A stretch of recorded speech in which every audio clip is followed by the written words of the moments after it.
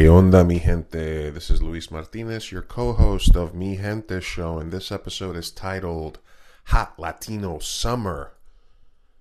This is a long one, so you might want to pace yourself. In the first part of the episode, we talked to David Fernandez Jr. You might know him from, he plays the bodyguard in Selena. He was in Sons of Anarchy for an episode or two. He's been in End of Watch. He's Lowriders, Justified. He's been in a bunch of stuff. He's a great character actor. He also has an Earn Your Life app. He's also more of a motivational speaker these days, and he works a lot with mental health, disadvantaged youths.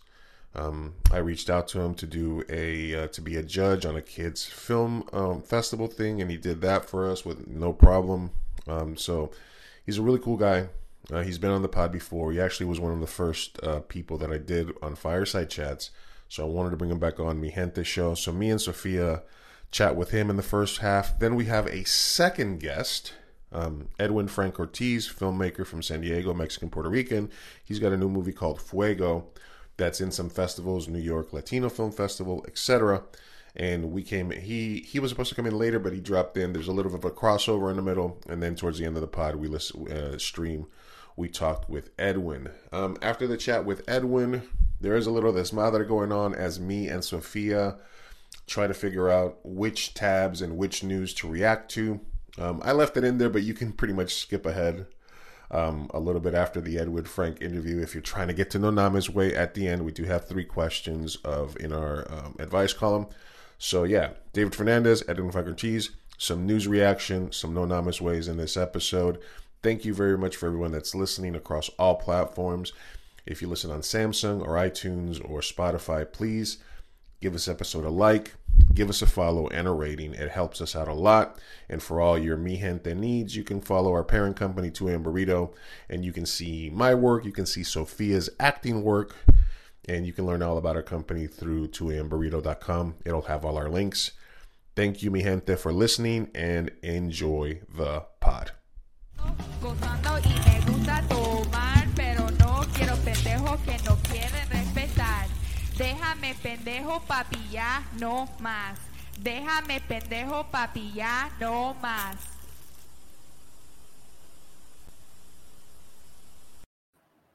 Ho, ho, ho! What is up, mi gente? It is your boy Luis Martinez, a.k.a. Big Chief Burrito, live with you on a hot-ass Thursday.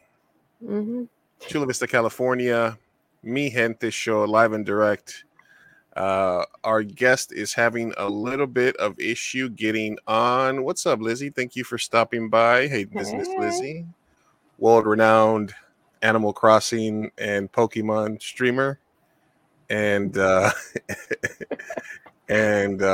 mod. Yeah. Thank you for stopping by. Edwin Franco posted earlier Fuego. He's going to come back later.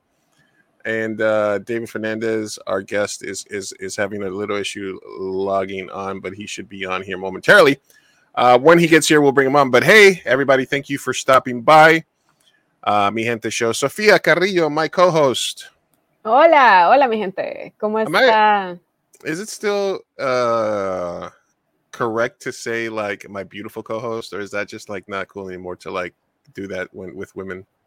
That's interesting. I don't mind being called beautiful by you, so go for it. You have my consent. Okay, yeah, you have my consent. All right, there you go. Yeah, exactly. Because I was just like, sometimes I'll be there'll be a woman guest, and then I'll be like, well, let me introduce them without pointing out their looks, right? Their looks, yeah. A little bit, I think it's safe. Yeah, it's a safe way to play it. It's a safe play, but I still think that it's cool. Dizzy's about to pick up Splatoon 3, so hanging out till then. Ooh, there you go. I saw a little of that Splatoon. I want to get into it. I kind of want to play it. I have a Switch. You have a Switch? I do. You Switch World now? Well, sort of. I don't use it as much as I should, but I have one. I am an owner of one. Do you have the console or do you have the handheld? Well, both. The handheld turns into a console. The handheld turns into a console. Oh, okay. You take out the things and then you put it. Oops, that's the dog. It's a little bit of everything. A little bit. Yeah. Little bit. Oh, honey. I will mute myself if she does that again. Sorry, folks. But anyway, how is your day, Lou? How are you doing? I'm all right. I mean, as well as anyone can be on this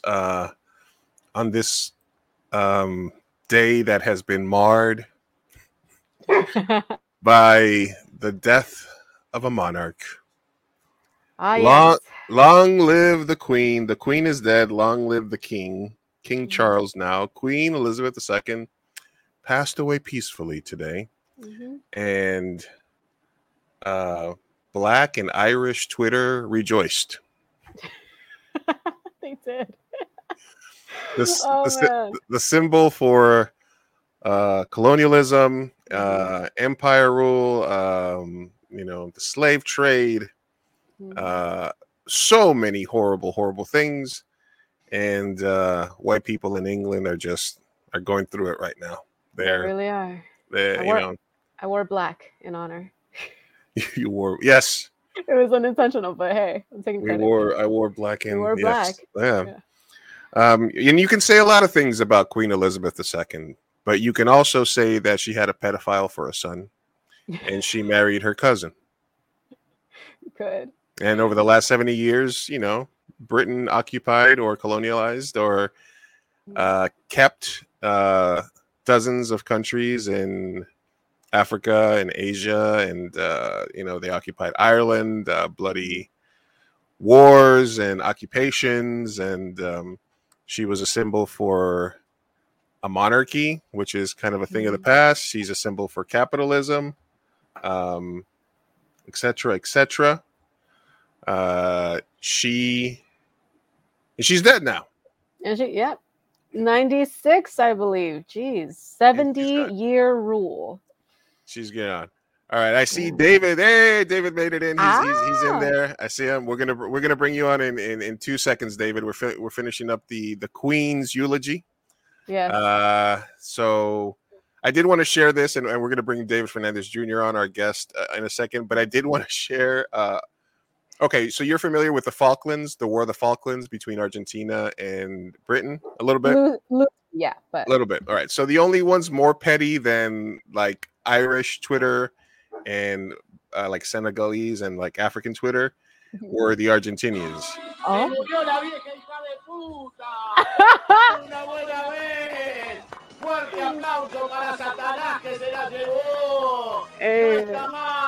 La vieja se murió, los ingleses lo tapan, está muerta. I know. Qué brazo tirado de la cama, la vieja de mierda. They went off. All out. They said, íbamos a brindar y vamos a brindar. Popping champagne. Tell me how you really feel. Damn. Yeah, so they literally and then obviously the exchange was between Murió la vieja de mierda. And then the British and the Argentinians started going at each other. The Falklands, they were fought over these little piece of shit islands.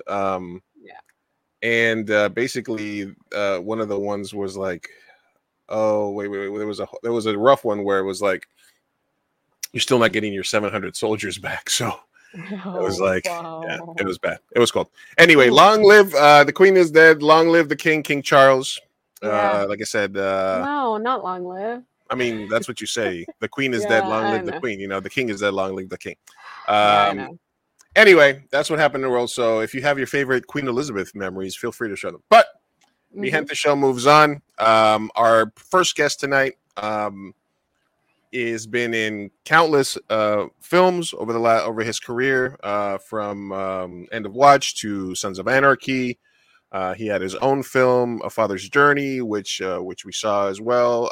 He's been featured at the San Diego Latino Film Festival, where I'm a part of.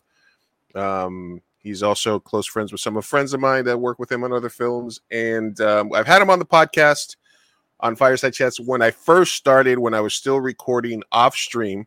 And so I wanted to bring him back on for the live experience one time.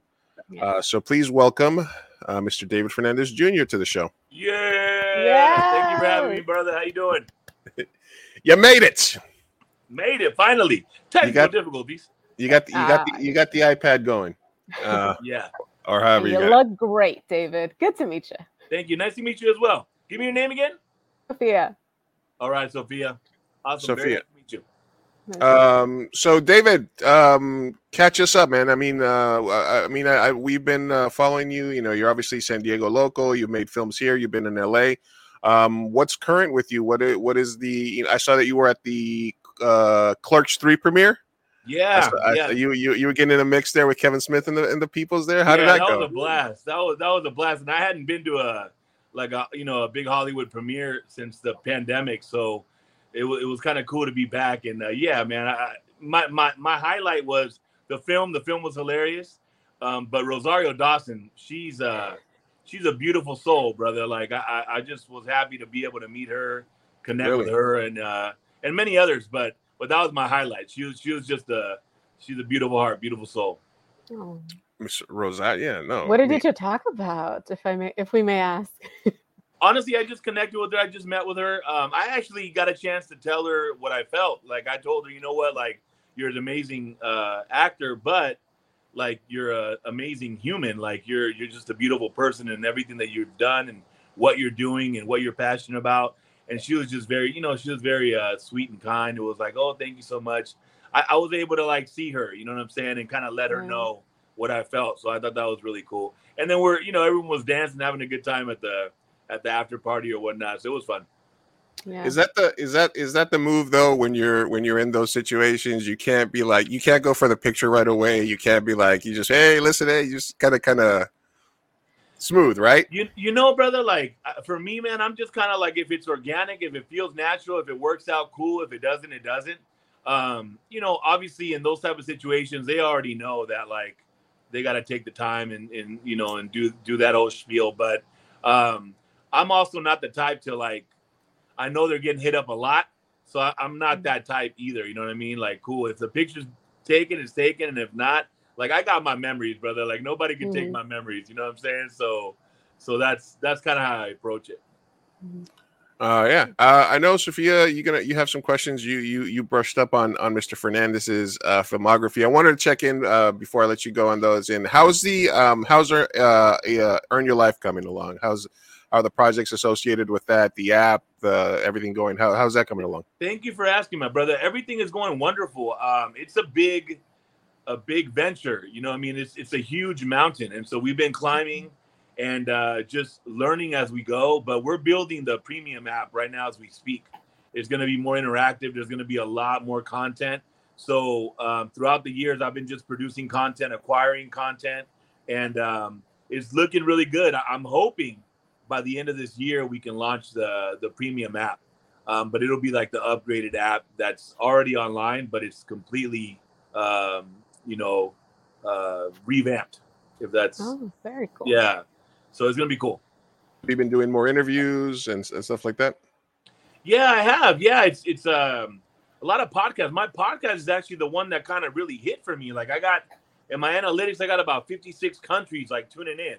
I never thought in my wildest dreams a podcast would like hit like that for me. You know what I'm saying? But I've gotten a lot of love, a lot of feedback, and I've really had some amazing interviews with my guests. We really dive in, to mental health, emotional health, all kinds of, beautiful things when it comes to this life journey or whatnot. And I just want to capture the heart and the essence of my I'm hearing myself talk. No, that was me. Sorry. Go ahead. Oh, it's all good. No, I was just gonna say, like, I like capturing their essence, like who they are, and to share their story, so that way people resonate with real, and so I get them to drop underneath the waterline, get vulnerable, get open, and that seems to be working, my brother. The love is the answer. The heart is the way. You know what I'm saying? So it's been awesome. So my podcast is what I've really been. It's been a real big surprise, especially during the pandemic.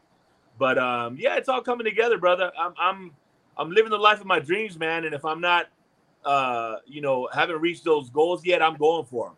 I want to accomplish all of it, as far as my personal goals and dreams and whatnot. So that's the journey I've been on, just to getting out of the way to be able to match that frequency to accomplish whatever I'm trying to accomplish. Yeah. Is that the Earn Your Life podcast? Yeah, that's the Earn Your Life podcast. it's like I said, it's beautiful. Like I keep them short, like 35 minutes max. But we dive right on in from like the jump. We dive on in. So I really prep my guest, and I'm very choosy on who I bring on. So all of them have just dove right on in, felt comfortable, been vulnerable, been real, been open, and put their heart on the table, and that's all I ask for. Yeah, do you think that? I'm sorry. Go ahead, Sophia. No, I just wanted to say, and it's like a wide range of topics that they talk about. It's like weight, mental health, like everything, you name it. I was just wondering, like, how did that begin? I guess, how did you get into that? Through my own experiences during the pandemic. So the last 7 years, I've been changing paradigms. I've been evolving and growing tremendously. And it's anytime that you go for a big dream or you visualize something that you're trying to attain that's big, it's going to get you out of your comfort zone. And it's going to force you to face yourself and look in the mirror and do the work that's needed to be able to like get out of your own way to accomplish, those goals and dreams. So that's what it's been for me. And it got to a level where I dealt with anxiety and panic attacks. I never dealt with my mind the way I dealt with it this last couple of years, or it's been, I think maybe like 3 years now, but it was the best thing that ever happened to me because it forced me to go inside, and I had to go inside myself. And no more running, you know what I'm saying? But yeah, it was the scariest thing I ever went through and the most beautiful thing I ever went through because I got to know myself that much more. And I feel that my journey's been an interesting one in the sense of this. I know that I love supporting people. I know how it feels to go through struggle and pain, and I have a lot of empathy towards people. And I just want to see people win. I want to see people like happy, you know what I'm saying? So I think that everything that I've gone through is what supports me in supporting other people. So I think that's the beauty of it. And at the end of the day, one thing that I think has been a blessing for me is I've always been a giver. Growing up, like I didn't have there was a lot of like pain and strife and domestic violence and immigrant parents. It was a struggle. And so I always, we project, we always do what we would want for ourselves, right? So I always gave. And I always gave without like expecting anything back. And little did I know at an early age, that was like one of the biggest blessings and gifts that I've realized in my life is that and Tony Robbins says it's the secret to living is giving. And I truly believe that. The energy that, of putting your heart out there, having that empathy and feeling someone else and wanting to love them up on whatever level, it's like it comes back 11-fold without you even like expecting it, realizing, or whatever the case is. So I think that that's a big one for me. And at the end of the day, the Earn Your Life podcast, I want to be able to be on the front lines. I want to be the courageous one that looks in the mirror, that runs towards the fears. You know what I'm saying? Like, I want to do that. And trust me, be careful what you ask for because it's been a wild ride. But, sometimes we have to go through all that to be able to level up and change the old from the old paradigm to the new paradigm, which is the most difficult thing to do for a lot of people. Hence why there's a lot of people that in this world that we stay in that cycle and we stay in that reality. You know what I'm saying? But I feel that I connect to Mother Earth a lot. I'm indigenous. I'm Pai extension of Kumeyaay Nation. So I'm really connected to Mother Earth. And I feel Mother Earth gives us all the answers in essence, right? Mother Earth is always working in cooperation. It's abundant. It flows, right? Water flows. Yeah. Everything it comes at the right time. When you plant the seed, it's going to take time for the seed to grow and to evolve into a beautiful whatever, tree, flower, whatever it is. And so I think that all the answers are there. We just kind of have to raise our level of awareness to be able to see. And once we're able to see with our heart and that awareness, then it's a beautiful journey because you realize that everything's happening for you and that it's all divine. even all the ugly stuff, you know, Yeah. and that ugly stuff is like the lotus flower, right? It's gotta go through the mud. It's gotta go through all that to burst out and become this beautiful flower. And so I think that that's what Earn Your Life is. It's just the journey, you know, and just knowing that if you have a sense of community, people that love you and support you and see you in an authentic way, then you can't go wrong with that. You know, you're in alignment. You're in a good place when it comes to that. So Earn Your Life, we talk about all that. We talk about all the ugliness, all the beautiful stuff in the ugliness. You know what I'm saying? Because it really, if you don't go through that, then we don't level up.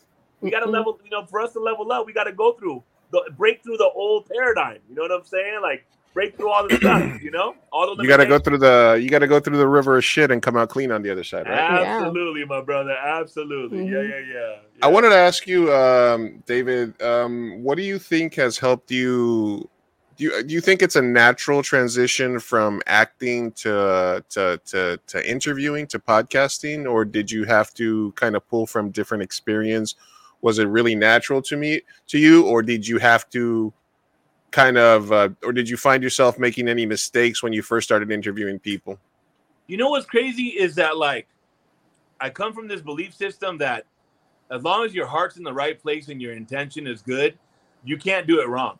Like, you really can't do it wrong. So if you were to listen to some of my episodes, right, like, wherever it goes, it goes.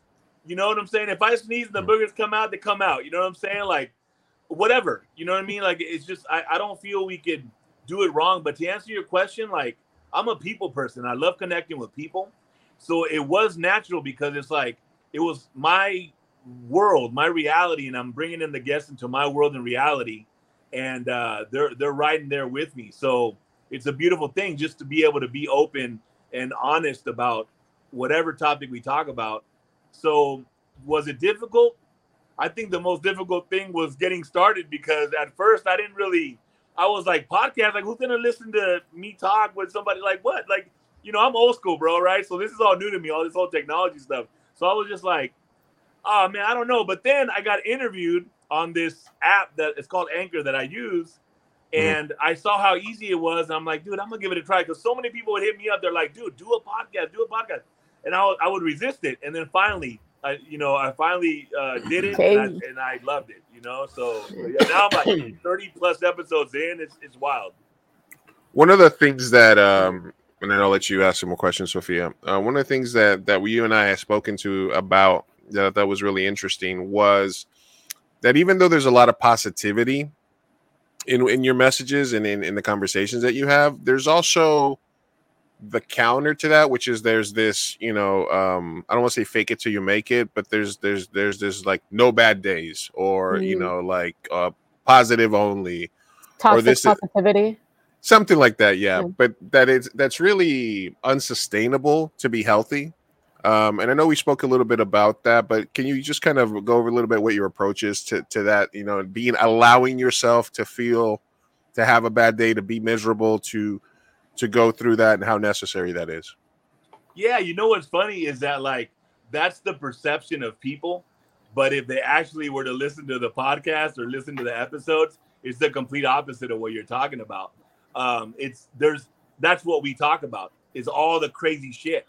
Well, I mean, more not necessarily as it directs to your podcast, but in terms of like the general sort of consensus of, like, you know, there's a lot of people out there that are like, oh, positivity only, and no bad days. You know what I mean? Not because I've have the app and I've listened to some of your interviews and talk with people.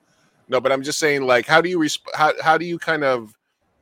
feel about that sort of like Sophia said, toxic positivity of like no bad days, only good, only good vibes, blah blah, something like that kind of thing. Yeah, I got you. First of all, that's fake as fuck. But second of all, like, it is deep, because I've been asked that question a lot, and so that consensus is there, right? Because everything that I do post is positivity as far as awareness, right?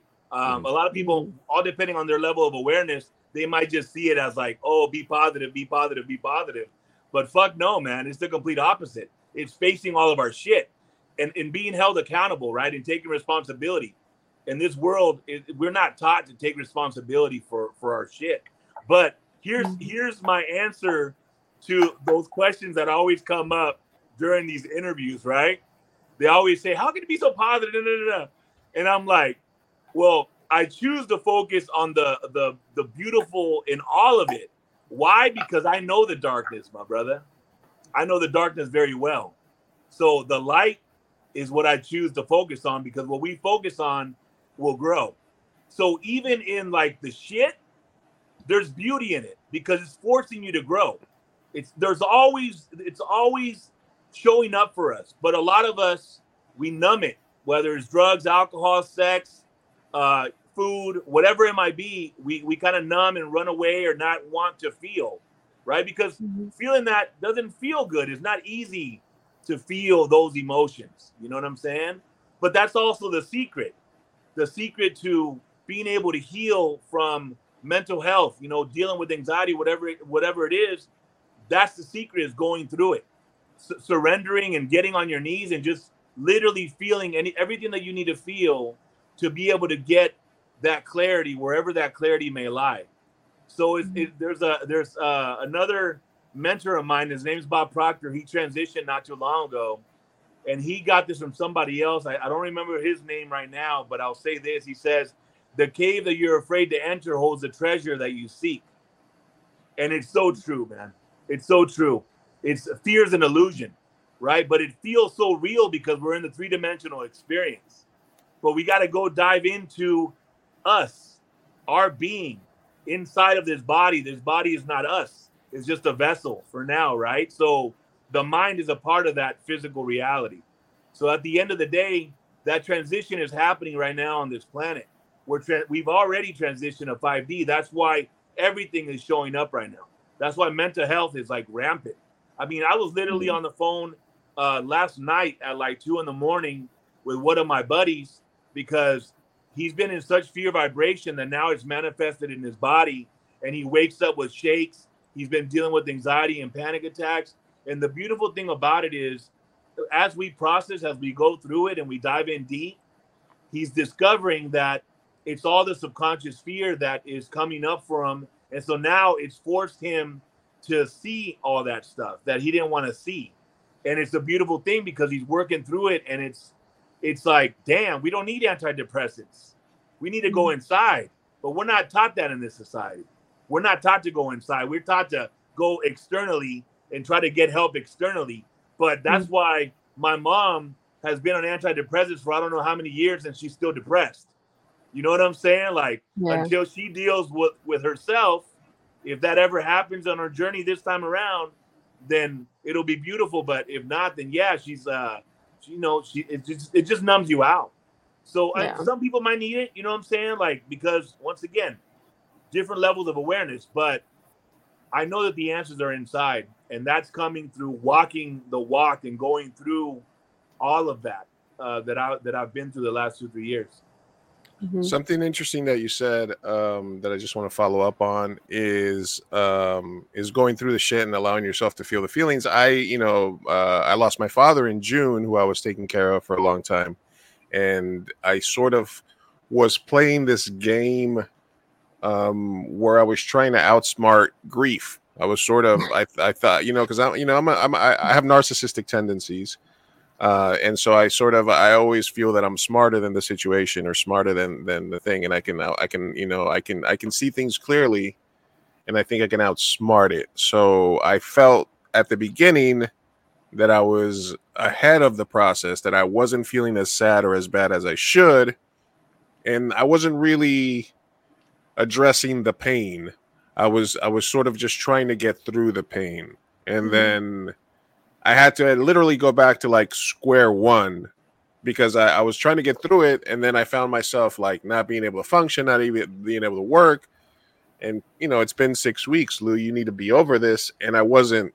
There was something in my brain that was healing or wasn't able to heal. And I literally had to go back to ground zero and sort of start the process over again and let myself feel the things that I felt. And then I started realizing why I was in so much pain, because For example, one of the reasons that I love film so much was because I would watch tons of movies with my dad, and that's what made me want to make movies and things like that. So I'm feeling what you're saying in terms of going through the process. Do you find that in life sometimes we try to outsmart our feelings? Absolutely, my brother. Outsmart grief, outsmart the process, try to skip steps. Absolutely, my brother. Absolutely. So here's what I've learned, right? I can only share what I've learned is that whenever and it starts ever since we're born, right? Even before we come out of the womb. But anytime that we feel pain, that something hurts us, we don't want to feel that again. So we put up a wall to protect us. And it's the ego. The ego is the trickster. The ego is the one that has us say, we got control. We got this. But it's an illusion. We have no control whatsoever. The mind, it's ego, it's the trickster, it's the rabbit hole, it's the illusion. The heart is who we are. It's our true essence. It's our spirit. It's who we are, the energy, the awareness, the collective awareness, right? So the consciousness. That's where the answers are. So even just what you said, you got to start at square one and just kind of go down to your heart. The heart has the answers. That's love. That's the ultimate vibration. The ultimate vibration, period. So at the end of the day, yeah, of course, we become master manipulators on how not to feel, because feeling is scary as fuck. So yeah, of course, our mind will tell us, yeah, we got this. But in reality, you can never run from the mirror. You can never run from our true emotions and our true feelings and the pain and the trauma and all of that until we open that up and cleanse it with releasing, right? Because I mean, water is life. I love water. Why? Because we need water to clean our biggest organ externally, right? Take showers, right? Mm-hmm. But how do we clean our insides? Through crying, through vulnerability, through openness, through releasing. We're energy beings, right? We're energetic. And sometimes we get stuck energetically inside because we try to suppress it, or we try to avoid it, or we try to, right? And at the end of the day, I'll tell you, man, I've seen this work over and over again. This work, meaning that I've been with organizations and nonprofits that create a safe space to really, really dive in to our heart space. And the minute it just takes one person, there could be 500 people there, 200, 100, whatever. It takes that one courageous person to drop down to their hearts and be vulnerable and open and share their true feelings. It's like a domino effect. And I've been so blessed, because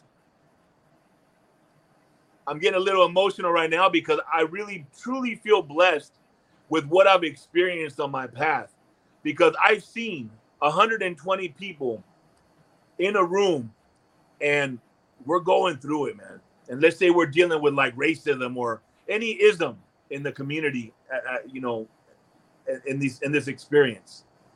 And it took that one person to just drop down to their hearts. And it was like a domino effect. And then all of a sudden, within like 30, 40 minutes, you see so many things happening and the dynamics happening in that moment, where you see the empaths show up and they're hugging and loving and supporting that one person that's releasing and that's talking about whatever they were hurt when they were 7, 8 years old, whatever the case is. And then you see other ones that aren't comfortable in that situation, and that's okay too. And then all of a sudden, little by little, boom, boom, boom. I felt that too. I experienced that too. I can relate to that too.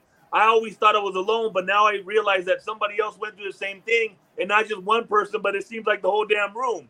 And that's to me, the biggest thing that I can share right now, right, is that we're all connected. On one level or another, pain is pain. It doesn't matter on what level.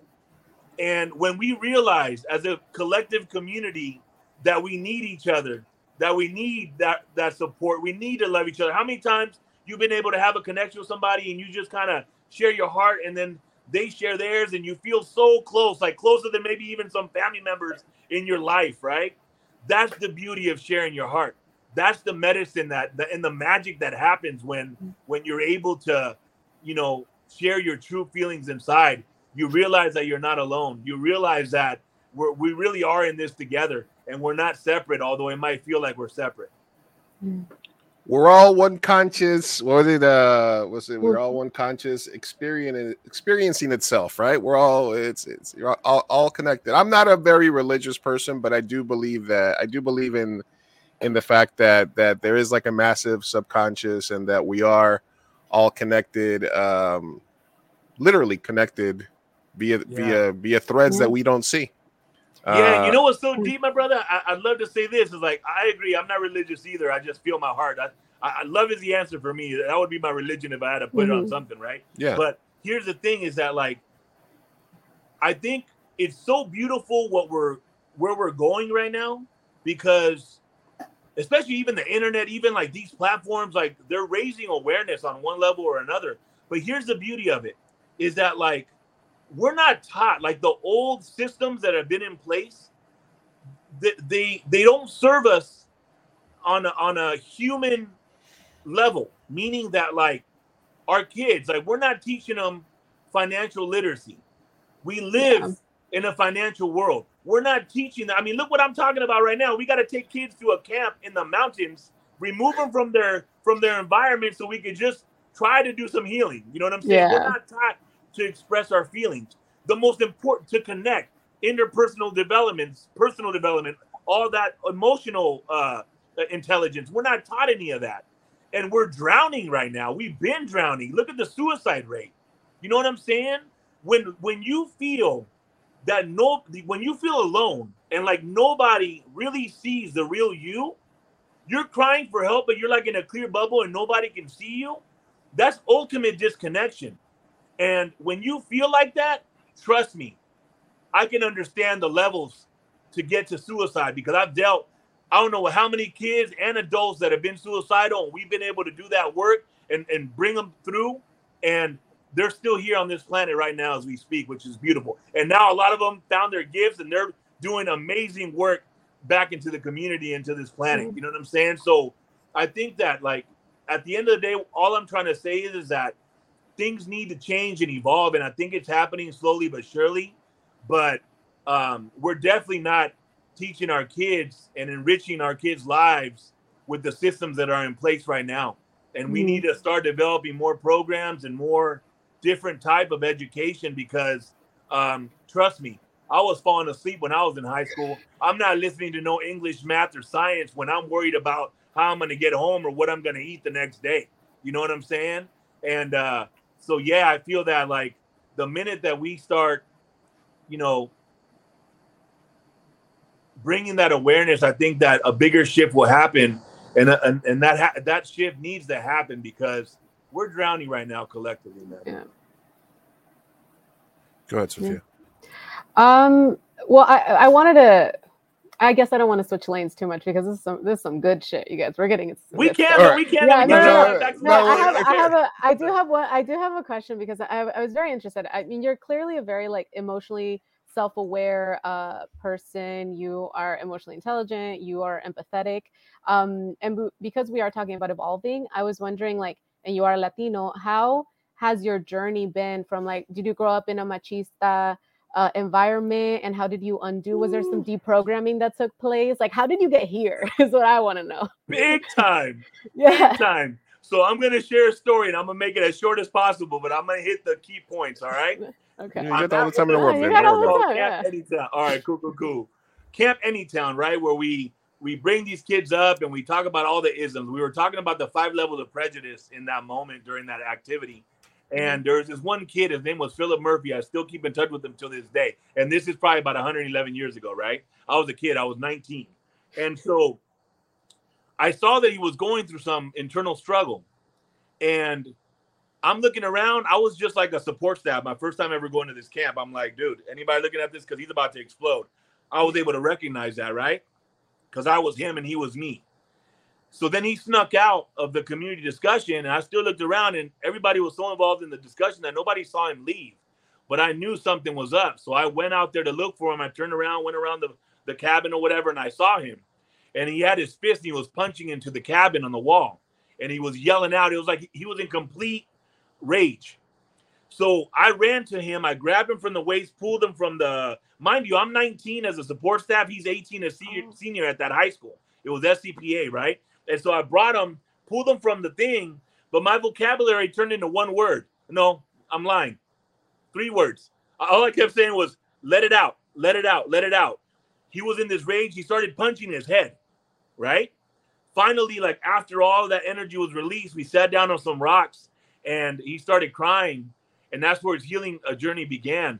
He shared with me that he saw his friend get shot in the head and basically die in his lap in Skyline when he was 14 years old. He was 18 when he went to camp. So for 4 years, he didn't know how to deal with that. So what was he doing? Numbing himself with alcohol, drugs, womanizer, gangster, right? Living all that. He was self-destructing.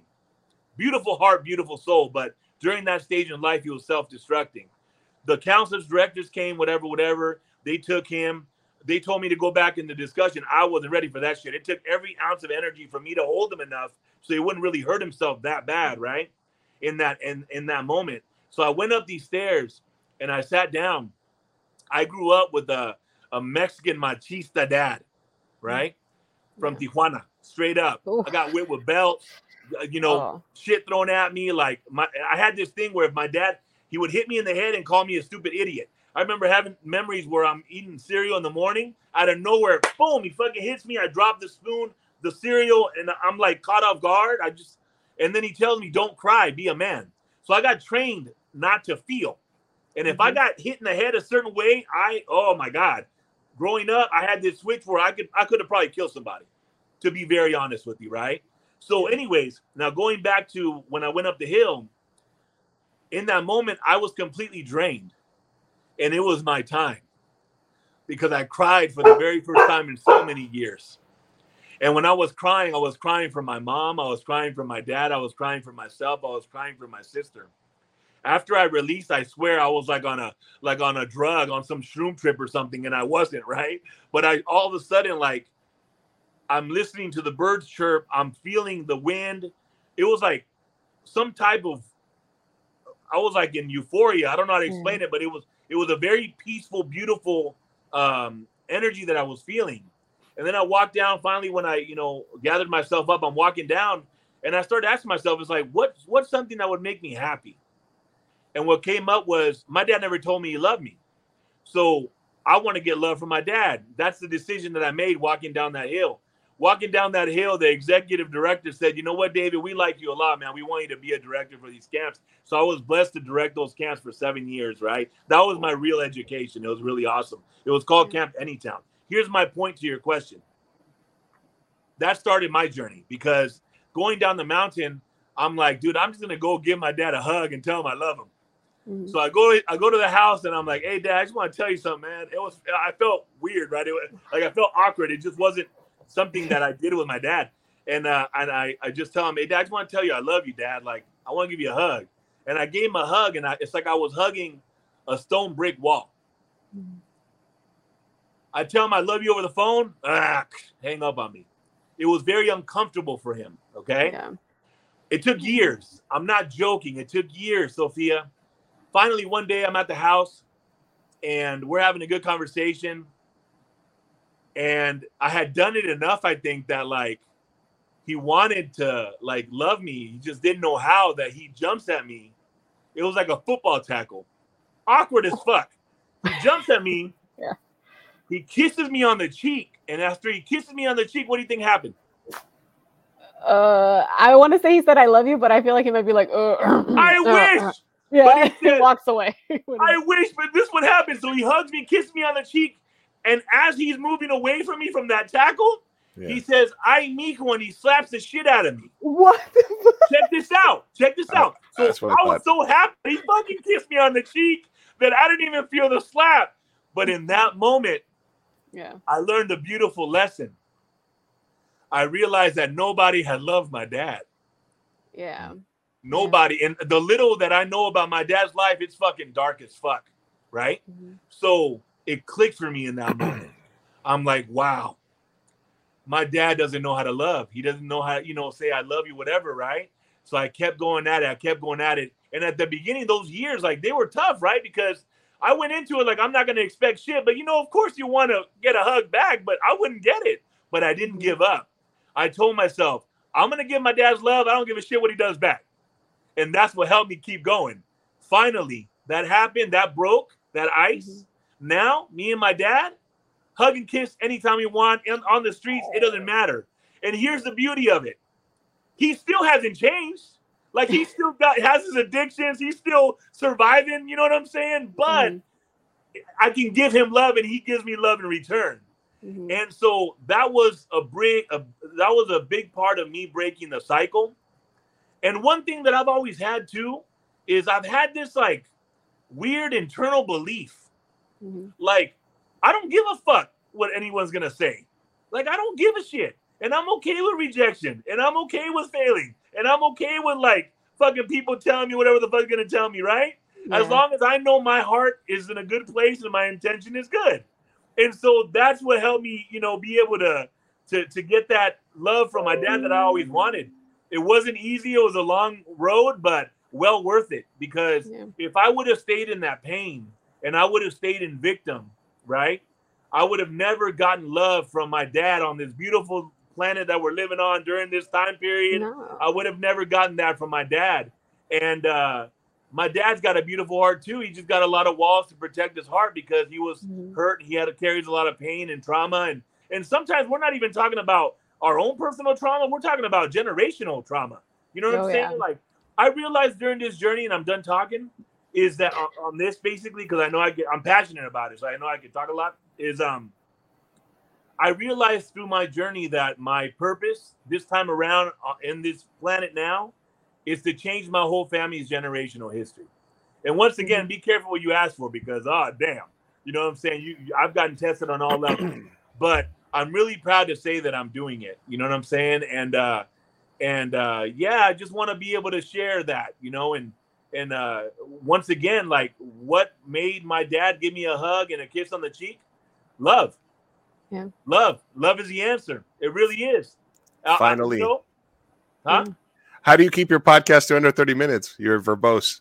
Because I'm not the one talking. I'm interviewing, bro. Okay, so I'm asking questions. You know what I'm saying? Like, yeah. That's why it's easy. I just ask one question and I stay quiet as best as I can. No, we are live, talking live with Mr. David Fernandez Jr. You can catch his podcast, Earn Your Life, on Apple Podcasts, or I'm assuming other places, or you can also download. It's all over the place, Spotify, all that good stuff. Yeah, you can download the Earn Your Life app, and it's got tips, meditations, got a whole bunch of stuff on there, tranquil images, sounds, advice for different things, different topics. I have it. I've used it in the past. It is awesome. So want to make sure if you guys can take a look at it. If you are watching us live, we are live with Mi Gente Show. I'll drop the social so you guys can follow us.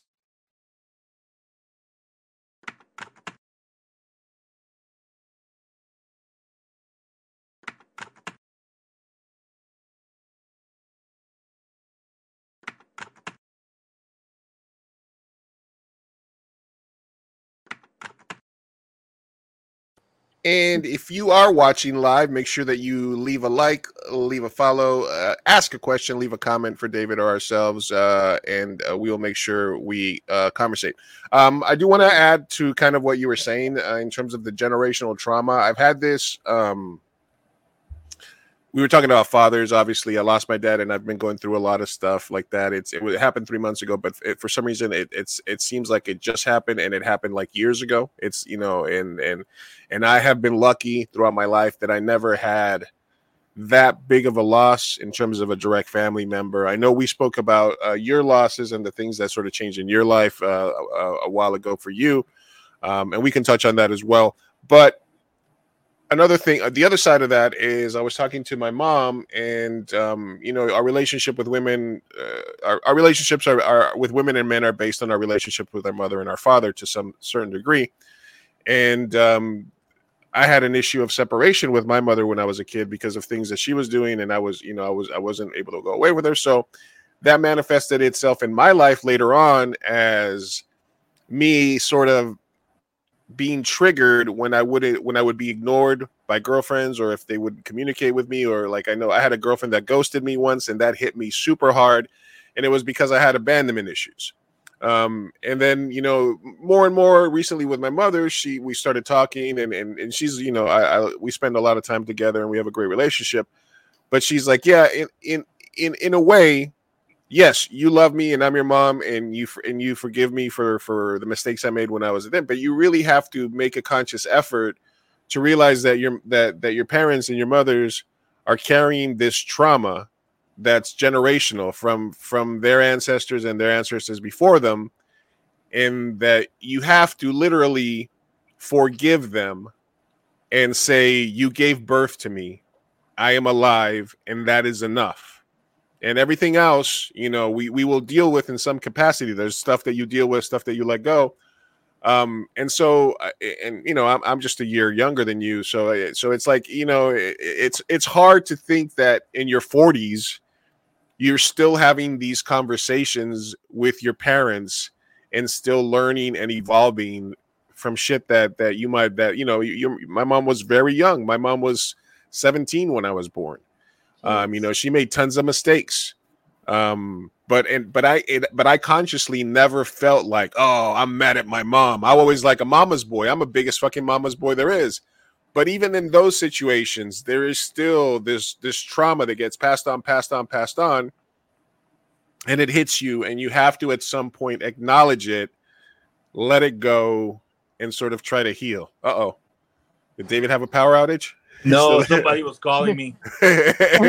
So, can you sort of speak on that a little bit, or how do you feel? How do you address something like that? Yeah, it's so deep for me. I think I was like 29 when I went through this experience. For me growing up with my mom, like I always, she was never emotionally available either, and she still to this day carries a lot of pain, a lot of guilt, a lot of shame. And I always like felt bad if I were to look back growing up, like I felt like bad for my mom. So I loved her so much. And it was deep because I was going through this like deep session work, and this session work, like there's nowhere to hide. Like you get, it's like a community circle, and they focus on one person, and we do different types of exercises that really, really have you go to the deepest, darkest places. And it's hard to explain if you haven't experienced it, but the best way that I can share this experience with you right now is I was working in one of my brother's Keikoa, and I was holding a towel, he was holding a towel, and we started doing mom work. And so as I'm pulling the towel, the symbolically what was happening is that we were reliving the experience of me when I was 8 years old. We lived in like this 1-bedroom house, and my mom was in depression for 3 days. She didn't get out of bed for 3 days. As a matter of fact, like on the second or third day, and it was like the curtains were down. For like growing up, like I didn't like the curtains down. Like I always needed sunlight in my house. You know what I mean? Like, and because of that. And so she was in deep depression. Like she was finishing a bottle of like Bayer within a week, a Bayer aspirin. Like she was just in a really, really dark place. And I wanted to like somehow as a kid take her out of there, like rescue her, right? I even had like the worst nightmare I ever had where she showed up right on the edge of my bed, and she was waving goodbye to me. And she was like in the only dress that she had that I thought she was so beautiful. Like she was literally waving goodbye to me. And I reached out, and it's like, I think subconsciously I was scared to lose my mom. That was the worry, right? And so we're going through that experience where I'm trying to rescue my mom from that room. So sometimes you have to go to that scariest place, that scariest memory, to be able to heal. And so as I'm doing that, at the beginning, it's like, I love my mom. I don't feel anything bad about my mom. You know what I'm saying? Like, I feel bad because of her life. I wish that I could change her life, lottie. But then all of a sudden, as I'm going through that process, anger starts showing up. And I was able to release the true anger that I had with my mom. And it connected to the women that I attracted in my life. I always attracted wounded women that needed rescuing. So I was like, it was manifesting in that way. And so I realized that I was angry at my mom because, like, you got to understand, like, as a young kid, you could only come up with whatever you can come up with in that time period, right? But I was angry at my mom because why did she let my dad? Why was she so weak? Why did she let my dad hit her? Like, why did she fucking, why was she letting this man fuck her up? Why couldn't you fucking pull yourself out of that room, right? Like, that's all the energy that was coming out during that experience. And I finally got clarity in that moment. And I was able to do major healing during that time because if I wouldn't have had those people love me up the way they did, and that's my family, my mentors, Be the Change movement, they're all over the world. They do beautiful work. They're healers. Anyways, so if I didn't have them to bring me to that level of awareness and do that internal work that needed to be done, I probably would still be attracting wounded women because I was proving myself right that women were weak when it's the complete opposite. They're fucking queens. But because of how I grew up, the trauma and everything, I remember I thought like I just felt bad for my mom. Like I had no anger towards her. But then I'm doing that fucking exercise. I'm doing that's fucking deep psychiatry, right? I'm getting down, and I realized I got to that realization where I was like, oh my God, I really was angry at my mom this whole time as a child because why wasn't she there for me? Why didn't she take care of me? You know what I'm saying? Like all of that stuff. So that's the beauty of this work is, when you're able to dive in, like you discover and uncover so much, and you get to know yourself and why you show up the way you do and so on and so forth. You know what I'm saying? So I hope I explained it pretty well. It's hard to explain these exercises, man. I remember having one. I'll share this because it's so deep. I had this older lady. I was doing the session work for her, and she had been molested by her own cousin, own family member. And it got deep, man. But like, oh my God, I've done a lot of sweat lodges, temescales, where women are doing their healing too, man. That shit had me laid out on the ground. I couldn't even fucking take it. You know what I'm saying? Like, women are queens, man. Mother Earth. You know what I'm saying? Like, that's why I call people kings and queens now. Like, I got into that mode because I want to bring everybody up. You know what I'm saying? Like, we are kings and queens. We are the co-creators of our own reality. Let's rise up, come together, and make this world the best world that we can make. You know what I mean? And that's kind of where I'm at now. But damn, I had to do that work to be able to even wake up to that part. You know what I'm saying? Mm-hmm. Yeah. How hard is it for somebody that for example, so you have this sort of savior complex, right? That you want to save your mom. So you find yourself, and I know this, I think from my brother and other people in my life, myself probably, that you are attracted to, or they are attracted to you because of that dynamic. Mm-hmm. How hard is it for you to, for example, realize, or for somebody to realize that they are in a relationship that's founded on that? So you're attracted to somebody that maybe she's got 2 kids, maybe she had an abusive ex-boyfriend, and you're sort of, you're sort of in that, but you're there. You're in the relationship now. You start doing some work, and you realize the reason me and you are together is because of this. Is that something where you can change the dynamic of the relationship and make it flourish, or do you have to do like a conscious uncoupling and sort of find somebody that's more fit to you? How does that work happen, David? Yeah, I feel that obviously every situation is different, right? Because there's so many variables that come into play with that. That's a layered question, right? But for me, like what I would say is that just to even get to that place of questioning, right? Just to even get to that awareness of like, hey, I'm gonna reflect on why, or ask those questions. Why is this showing up for me? That's such a blessing to be in that space of awareness to even ask those type of questions. So even that question that you just asked, or this conversation, it's a very enlightened or aware conversation, because when you're in it, it's hard to really see. Until you kind of snap out of that circle and you look in, then you might be able to see a little bit better. But for me, if you were in that space and you did talk to your partner, it would all depend on if your partner's open to even reflecting and taking responsibility in her part in that as well. Because there's a reason why you match frequencies. And ultimately, at the end of the day, like, it's all divine, right? If we are willing to do the work or look at ourselves or look in the mirror, because it's all mirror work. Like, she's reflecting back to where you're really feeling. And here's a good example that I love to share. A woman, let's say she got hurt by a man or someone her age at like 14 years old, 12, 13, 14 years old, doesn't matter what age. And that woman never did work. She never healed from that trauma. And once again, we're not taught this shit. No one's talking about this shit, right? So how are we supposed to even know?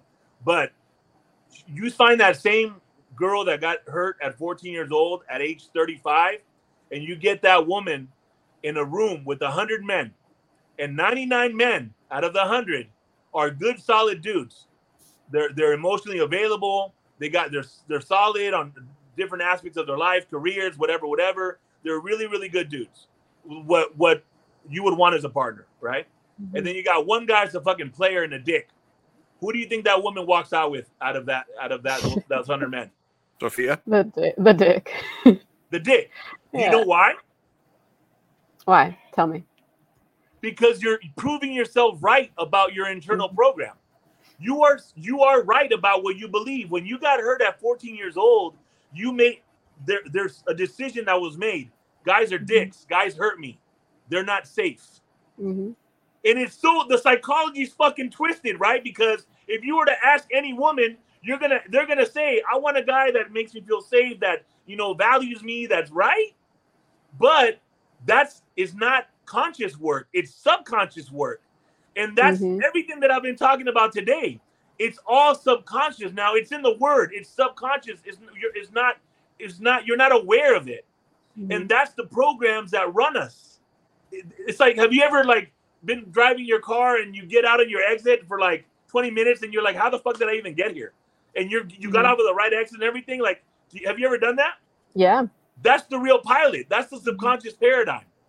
Yeah. Whenever your thoughts are going anywhere else and you're not focused, your subconscious kicks in to take care of you, and it's the programming that to take you to your destination. So going back to that example that I gave, the woman is proving herself right about guys are dicks, I can't trust them, whatever. That's why she matches frequencies with that one player and a dick out of those 100 guys. Mm-hmm. And so the cycle will continue until that healing work is done. Mm-hmm. So I don't know if I answered your question, my brother, but it would take two to tango. In other words, if you're on this journey all of a sudden where you're like, damn, oh my God, I realized I attracted her because of this reason and because of the complex or whatever.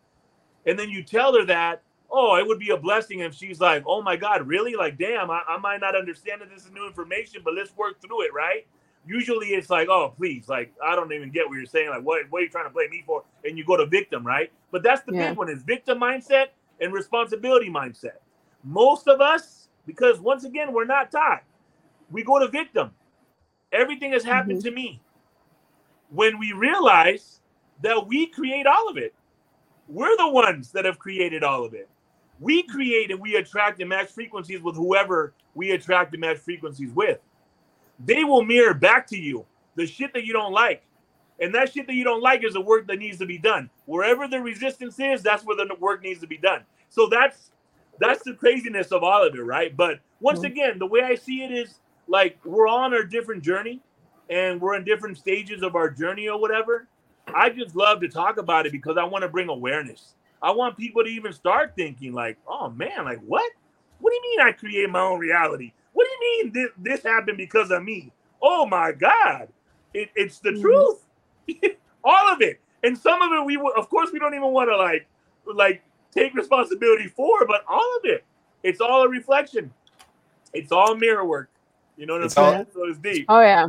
Those are deep codependent relationships, and you have to be honest with yourself. All right, we're live here with Mr. David Fernandez Jr. You may know him from, oh my God, let's go down the list. Lowriders, Sons of Anarchy, End of Watch, Justified, right? Or a couple of other shows.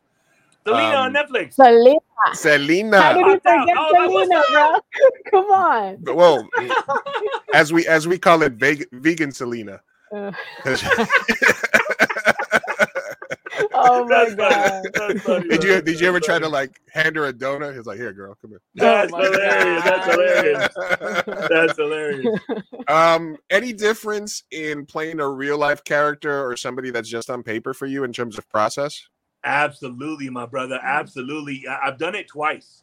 One of them was a clear shot. It was based on the 1991 hostage crisis in Sacramento. It's actually the biggest hostage crisis till this date. And I actually, during the premiere, we went up there. We had the premiere because it was special up in Sacramento.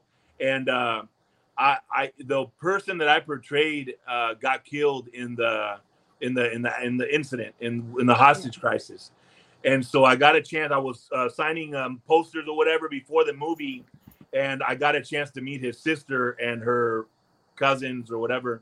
And like, she was very soft spoken, but she asked me, "Do you play so and so in the movie?" And I was like, "Yeah, I do." And I didn't know who she was. And she was like, "Oh, I'm his sister." And I was like, "Oh shit!" Like, reality fucking hit me in that moment. Heavy. Yeah. It was deep, brother. It was deep. And then so just showed her love, whatever. And then after the movie, when I was watching the movie, because I had watched, this was the first time for me watching it as well. I was feeling and thinking like, fuck, man, like, how is it for her right now, seeing her brother and having this see her brother get killed in the movie. And so afterwards, I'm looking for her. We did the Q&A, but afterward, I'm looking for her. And she found me from behind. She tapped me over the shoulder. I turned around. She gave me a big old hug, crying. And she's like, "You were just like my brother in the movie."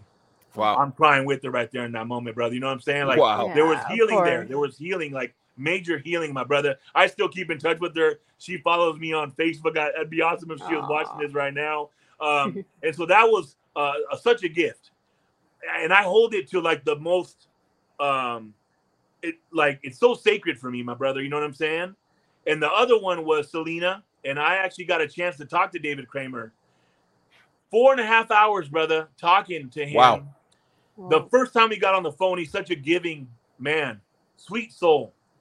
And he was a friend of the family. As a matter of fact, a lot of people don't know this. If the new episodes come out, maybe everyone will know. But when she transitioned, Selena, he took over the boutique. He was literally the driver, personal bodyguard, and friend of the family with Abraham, her father. And he shared intimate stories about Selena that no one would know other than him and whoever else was there in those stories that he shared with me. And I felt so special because I felt like I got a chance to really get to know the real Selena through David Kramer's eyes. He cried during the phone, my brother. He was just, it reminded him, you know what I'm saying? And he also felt honored that he was going to be a part of the Selena story, you know what I'm saying? And it was a beautiful experience. But to answer your question, it's the most sacred thing that I can do as an actor. And it's been the most gratifying, the most beautiful. Like, if I don't ever act again, my life was made already through those two experiences. You know what I'm saying? Mm-hmm. I hope that I get a chance to portray more, but there's a big difference because the other process with the other characters, I'm bringing that character to life. With the ones that were real, there was two different sides of the spectrum because one had passed away, but I still did my research to honor him. And then, matter of fact, you know what's so crazy?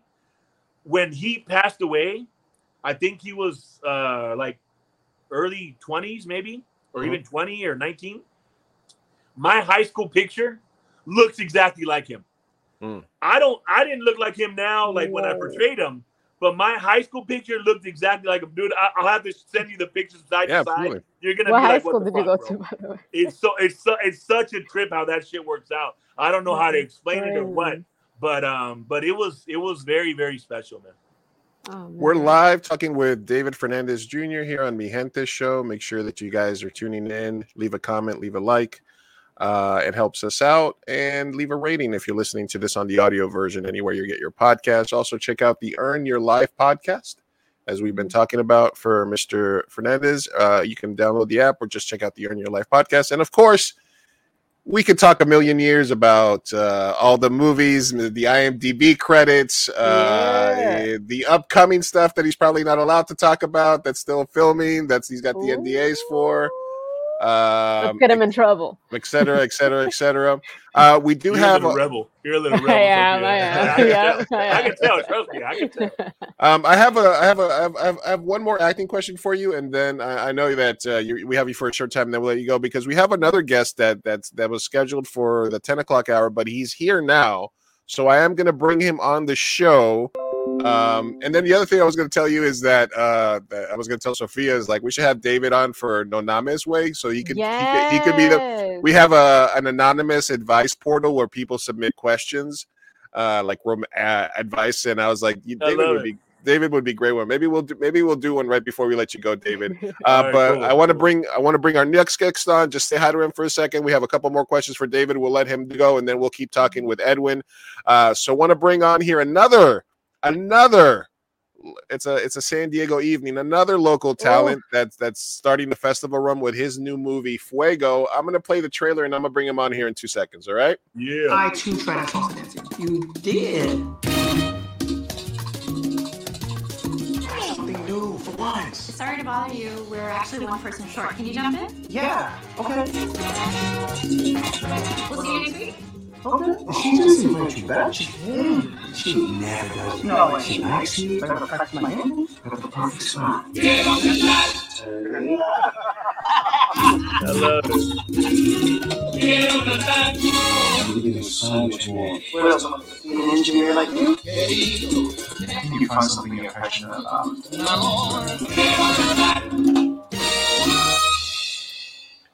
I love that, man. That looks badass. Fuego. Actor, writer, director, Mr. Edwin Franco Ortiz. What's up, brother? Hey, dímelo, mi gente, ¿qué pasó? What's going on?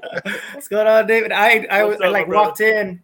I rushed from work to get over here. I was like, oh man, all right. Hopefully I wasn't interrupting. It sounded like you guys were having a deep conversation. I was like, oh shit. Like I didn't know what were you just gonna wait till 10 backstage, or were you like I was like, I don't know if they want to stay up till past 10. I was like, let me try to get on ASAP for you guys, because I appreciate you guys staying up for me. So, but nice to meet you, David. I was checking out your work right now too. I was like, oh, thank you, my brother. Nice to meet you as well. I loved your trailer, brother. I want to see it. Thank you. Hi, Sophia. I don't think Hello, we've met yet. everyone. Welcome. No, I don't think so. Good meeting you. Nice meeting you too. Lovely olive D tonight. Karina saying, hey, everyone. We just saw your cousin on screen for a second, right? That's Karina's cousin, one of the dancers, I believe. Karina's in the film as well, and her cousin. Karina's Karina's in the film too. Karina's in the film. I try to put, so it's a short film. It's a proof of concept for the feature I'm developing right now. It's going through its film festival run right now. And New York Latino Film Festival, right? Yeah, New York. It's playing. It's going to be playing at the New York Latino Film Festival next Friday night. So I'm super excited. Fly out Monday, and I'm excited. This film was just kind of created just to start advertising myself out there, as a writer, director, actor, and it just kind of now became my San Diego film that I need to make. Like I was going to make this salsa film I was going to do in New York City. That was my goal and plan. But when I created it here and all the community that rallied behind it, it just doesn't make sense to take this to New York City and build a whole new network when I have so much community support here in San Diego. I was like, I need to do it here. So right now it's just developing the feature screenplay, and then boom, getting ready to hopefully. Well, the goal is to film it in 2023. So how long is the proof? How long is the proof of concept? The short film is 22 minutes.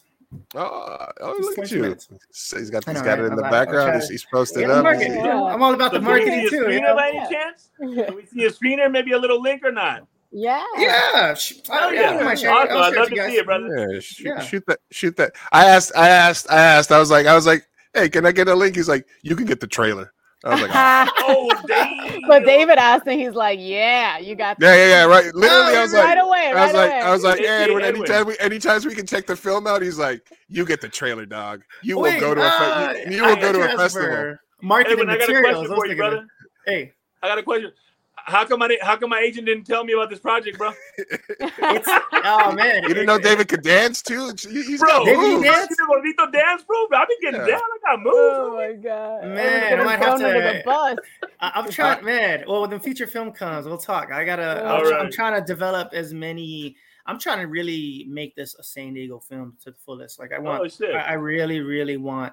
The net that I'm casting is not only like the Latino community rally behind me. I'm Puerto Rican and Mexican, so I have like both, and especially the films based on my late father's passion for salsa. So it's kind of that connection there as well, especially within the Puerto Rican community. And of course, I'm half Mexican. Of course, this is like me showing San Diego and bringing in San Diego talent. So I'm really trying I feel like Jon Snow, right? Trying to unite all the kingdoms. I'm trying to unite like the whole dance community and the filmmaking community. That's like my next goal too, is like to reach out to all the filmmakers here in San Diego that I really want to bring on. So that way, everybody that I really want as many San Diegans to contribute to the film as much as possible. You need to get David as the gorditos in the background. Getting down. Hell yeah. We need our cameo. I get that comedic presence from you. I get that comedic presence from you. So I probably have to make. What's that supposed to be? What I want to know is why. He has that comedic. Yeah. What I want to know is why I didn't see David in This Fool on Hulu. I was like, I was waiting to see you in one of those scenes. I auditioned for it, and I callbacks and all that good stuff, but I didn't get it. Oh, okay. We're gonna have. Yeah, you know, it happens, and that leads me to another question. I want to finish up with David before we jump into Edwin real quick. But we are going to have Chris Estrada actually on the show in a couple of weeks. He agreed to come on, so we'll be talking more about that. Hey man, hopefully they get a season 2 because that show came out really hilarious. Yeah.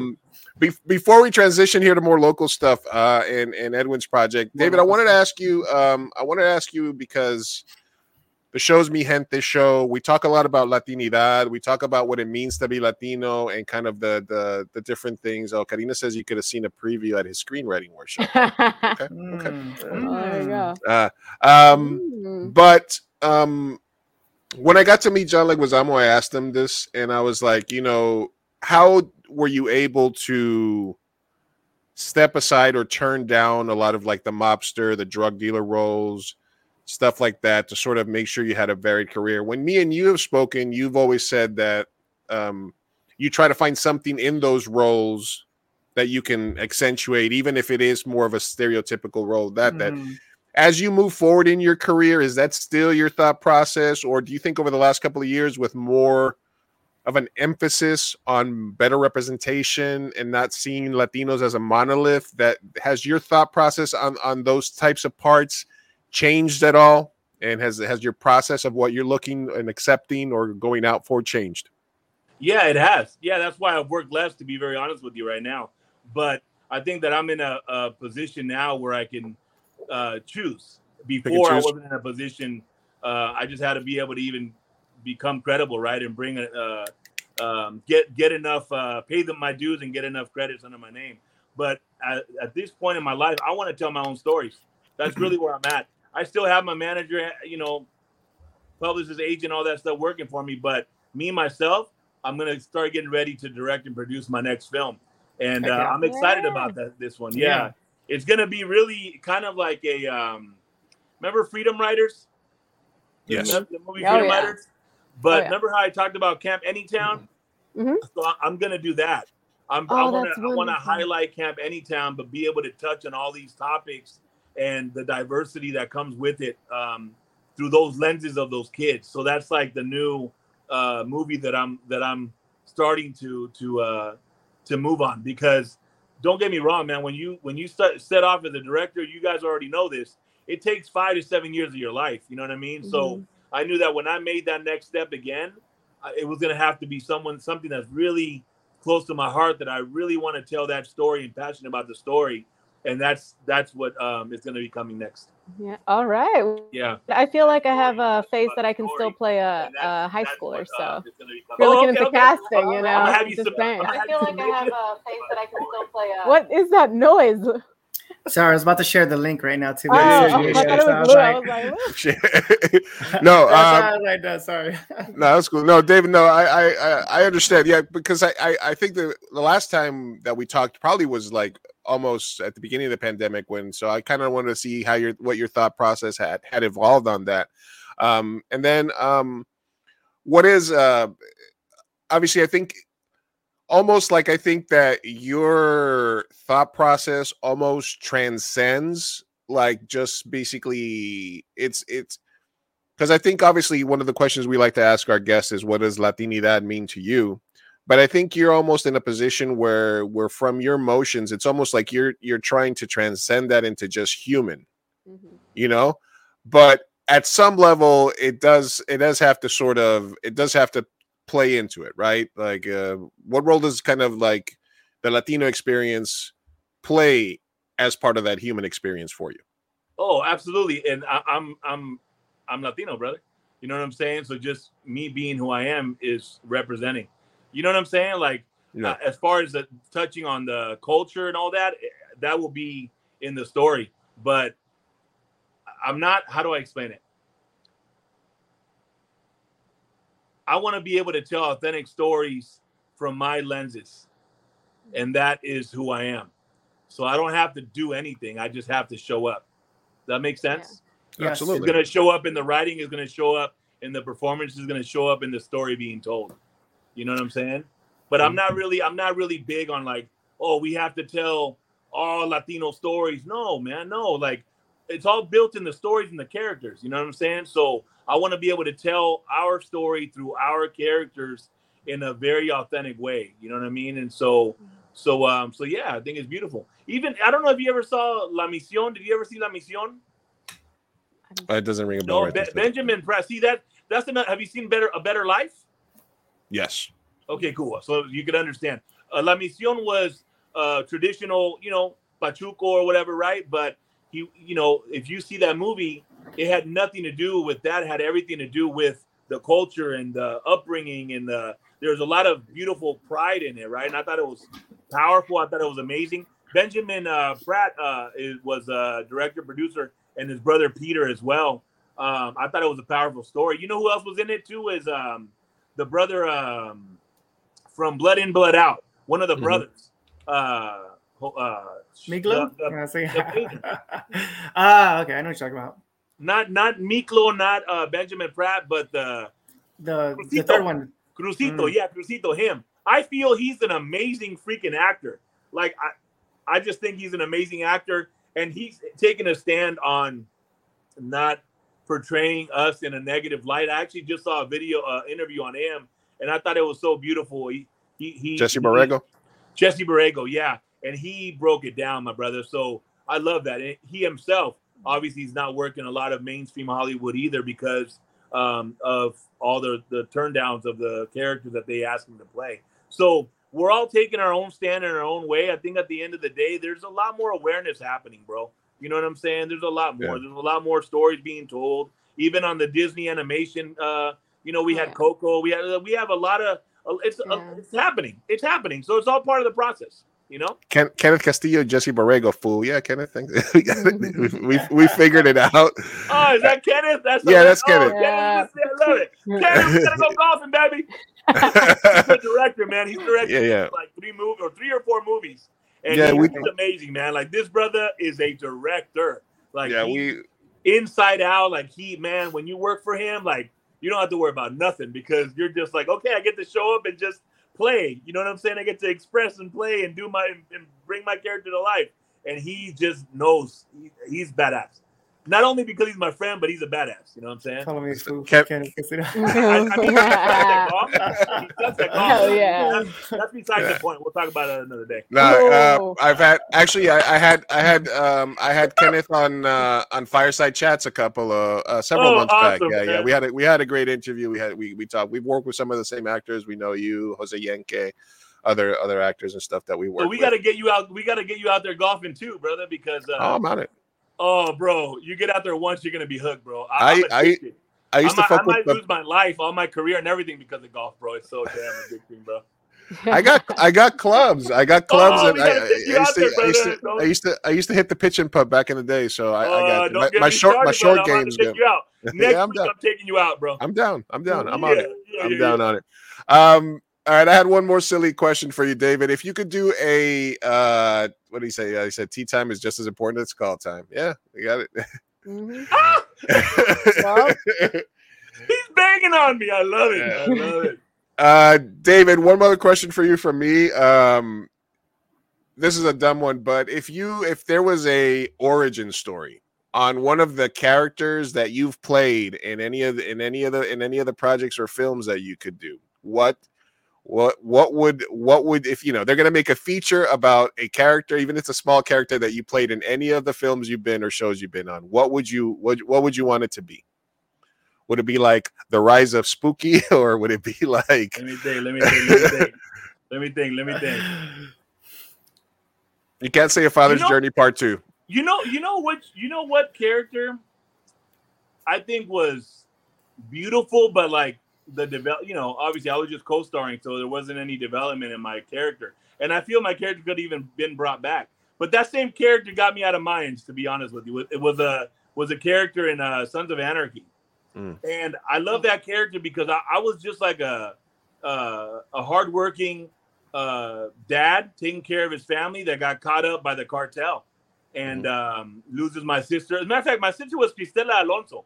I don't know if you guys knew that. She's a big time comedian. She was the first woman to have her own TV sitcom. Like she's a badass.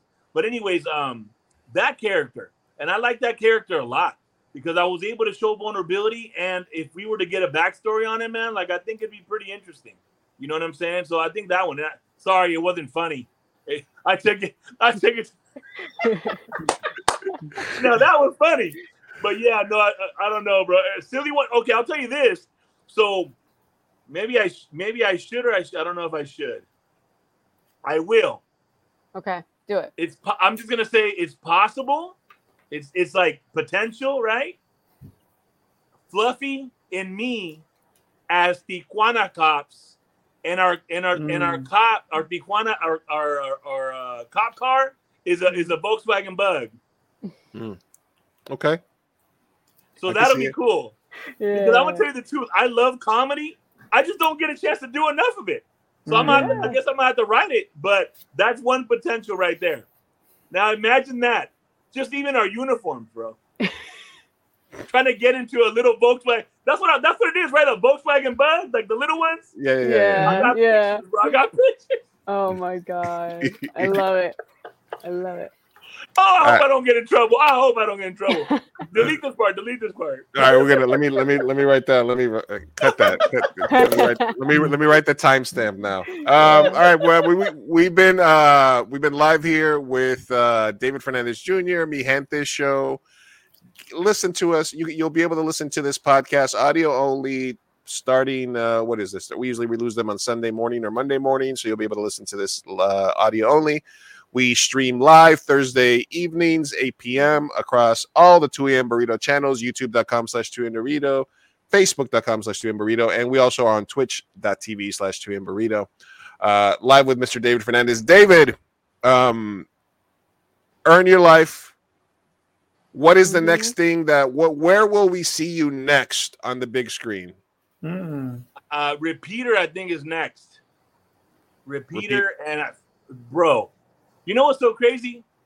These movies we do like 2, 3, 4 years, and then I do a lot of them. So I look at my IMDb, because right now the only one that I can think of was Repeater. But I think I got others as well. You got Day Labor, Repeater, Final Bow, Clue. Those all went to cons. Day Labor and Repeater went to Cannes Film Festival. Nice. Okay. So they're getting distribution, so that'll be theatrical, whatever. It's gonna be cool. So so those, and then I just did 2 other ones, and then I got another one in October. So it's gonna be fun. Currency. He's hustling. He's on it. On it. Yeah. I get blessed, man. I get a lot of callbacks, which is cool. Yeah. All right. Well, shit. If they need a stand-in, I think I can. There you go.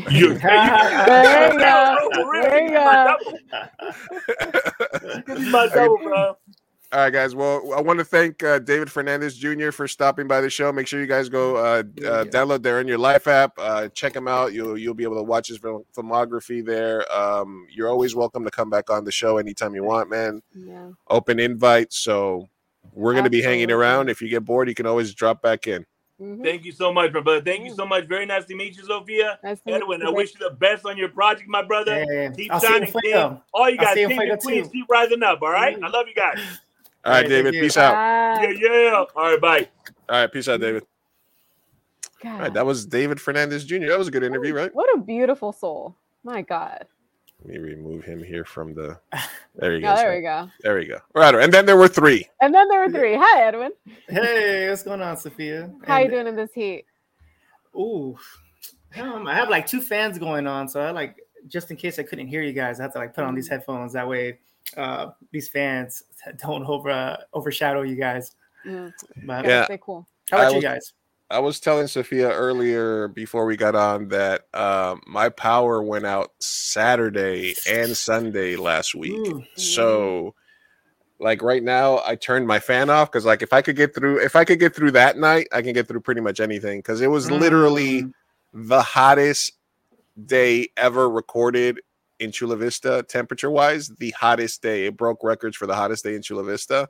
And right at like 7:30 at night, our power went out. It didn't come back on till 3:30 p.m. the next day. So that whole night and the next day, all out of power. And then it was on for 4 hours, and then it went back out again till the next day. You're in Chula Vista as well? Yeah, I'm right. Yeah, I'm right by Hilltop High School, right down the block. You too, Sophia? Yeah, I'm in Main Street. Yeah. Oh, nice. So I'm in San Isidro. So wow, real It's close.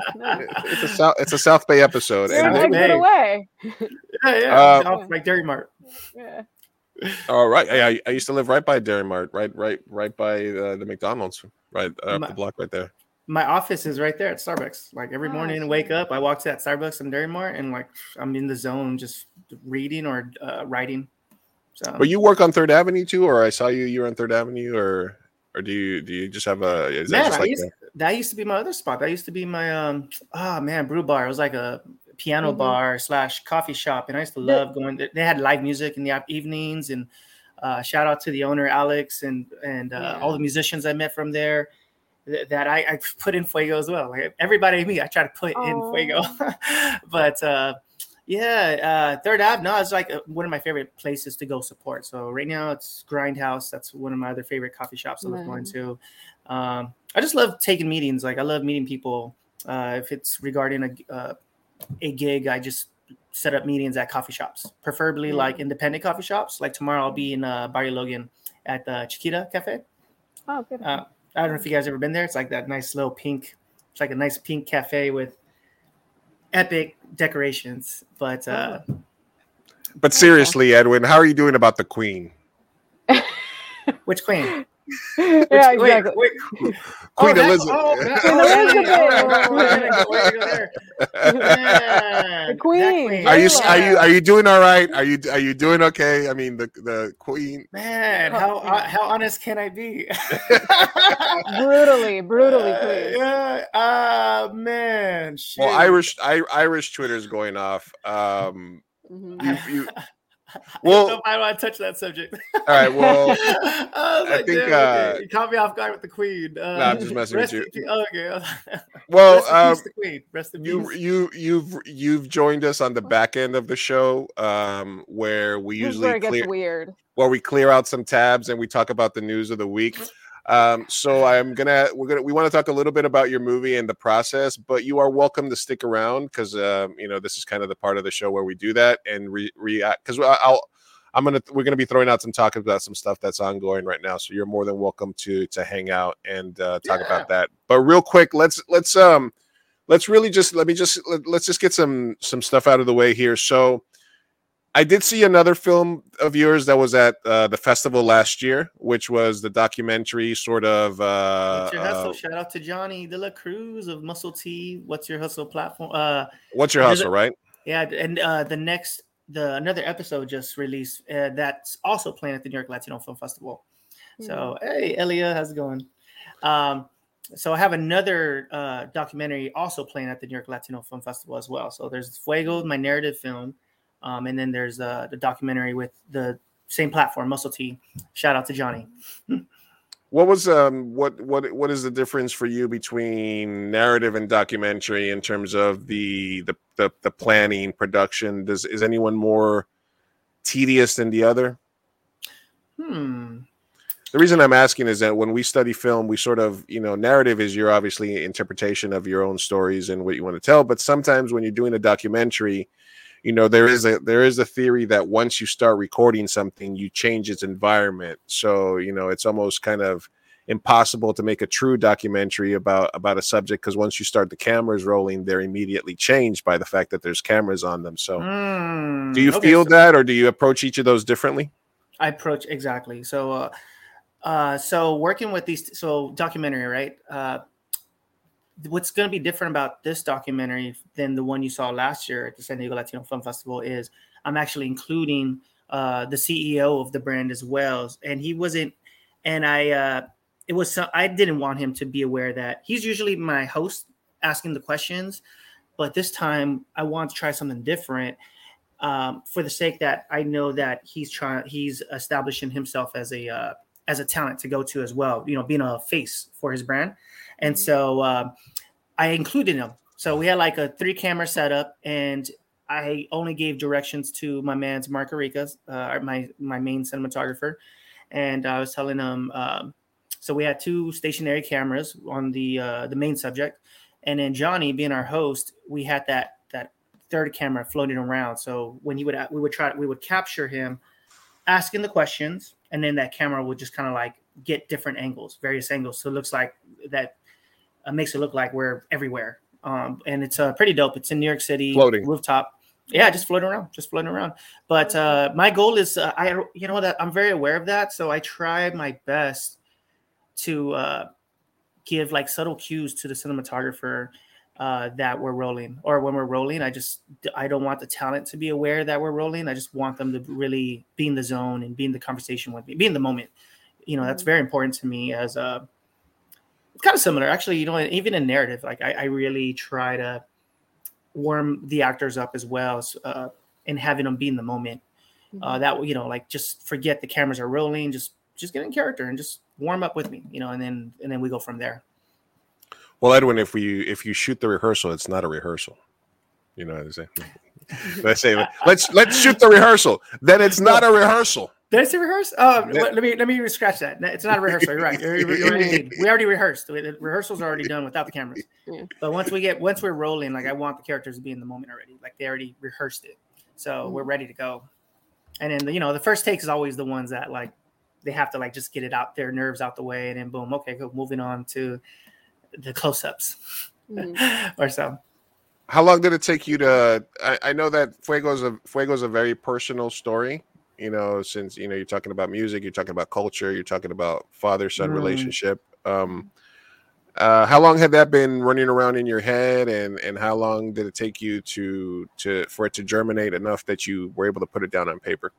Man, okay, so the whole story there. So I watched In the Heights. Love that movie. Watched In the Heights last year in August. And so I just knew the next thing I needed to do for my creative portfolio was do narrative content, right? Like I already did music videos, commercials, and documentaries, but I didn't have any narrative content. So if I want to direct In the Heights, I needed something to show for it. And so that's when I started developing an idea. And I already had ideas. I have various ideas, right? As a creator, you're always going to have, oh, thank you, creator. I love creator. You're always going to have ideas, right? But then there's a lot that's happening. I'm very easily influenced by what's happening in my life at that moment, right? So so I want to do a salsa film. I want to do one in New York City. That was like my goal. That's where salsa started. So I wanted to do in New York City, and that's where my dad was born, and it just made sense. And then I want to do a film on Third Ave, actually. Like I wanted to do a film on the quinceañera culture, fashion graffiti artist that I was going to create a character just on that concept, because I was very intrigued by Third Ave, but however, like I was like, dang, I don't have a short film. I get a little too ambitious sometimes. So I thought like, I'm going to do my goal of last year was to do a feature film, but I didn't have a screenplay ready. So, and the person I was working with, or I was kind of relying on to help me bring my screenplay to life, he moved to Europe, and I had to just kind of like, well, I've been sitting on this book, Save the Cat, forever. Let me read that book and let me see if it has the answers for me to bring my idea to life. And so I read Save the Cat. Then I had another book recommendation, The Writer's Journey. And so here I am reading these two books and fleshing out my feelings, the meanings, the character archetypes, like who these characters should represent. And more importantly, so there was also another event that was happening in my life, which was as motivated and passionate as I am pursuing my goals, I try to help my circle and my community grow as well, but starting with my siblings. And there's some close friends, and including my siblings, that are very stubborn, who don't feel like they could do more than they can now. And that kind of like bothered me. So of course, like, man, like, how can I help my community grow if I can't even help my own brother grow, right? So I just kind of channeled those feelings into these feelings channeled into this film. And then I decided, like, okay, and then, layers by layers, right? That was kind of the central theme, was like creating a story to inspire people to pursue their fuego, their passions, their ambitions. That's kind of what I define as fuego.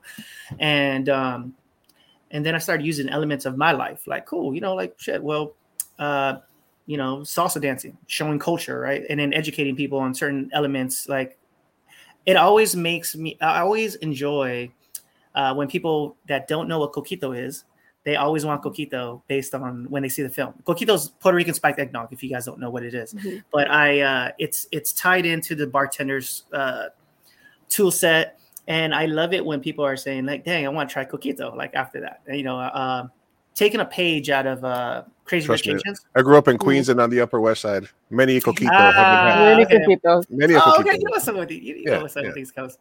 So I took a page out of, like, I also love Crazy Rich Asians. Like, I love what they did with their film, Asian representation.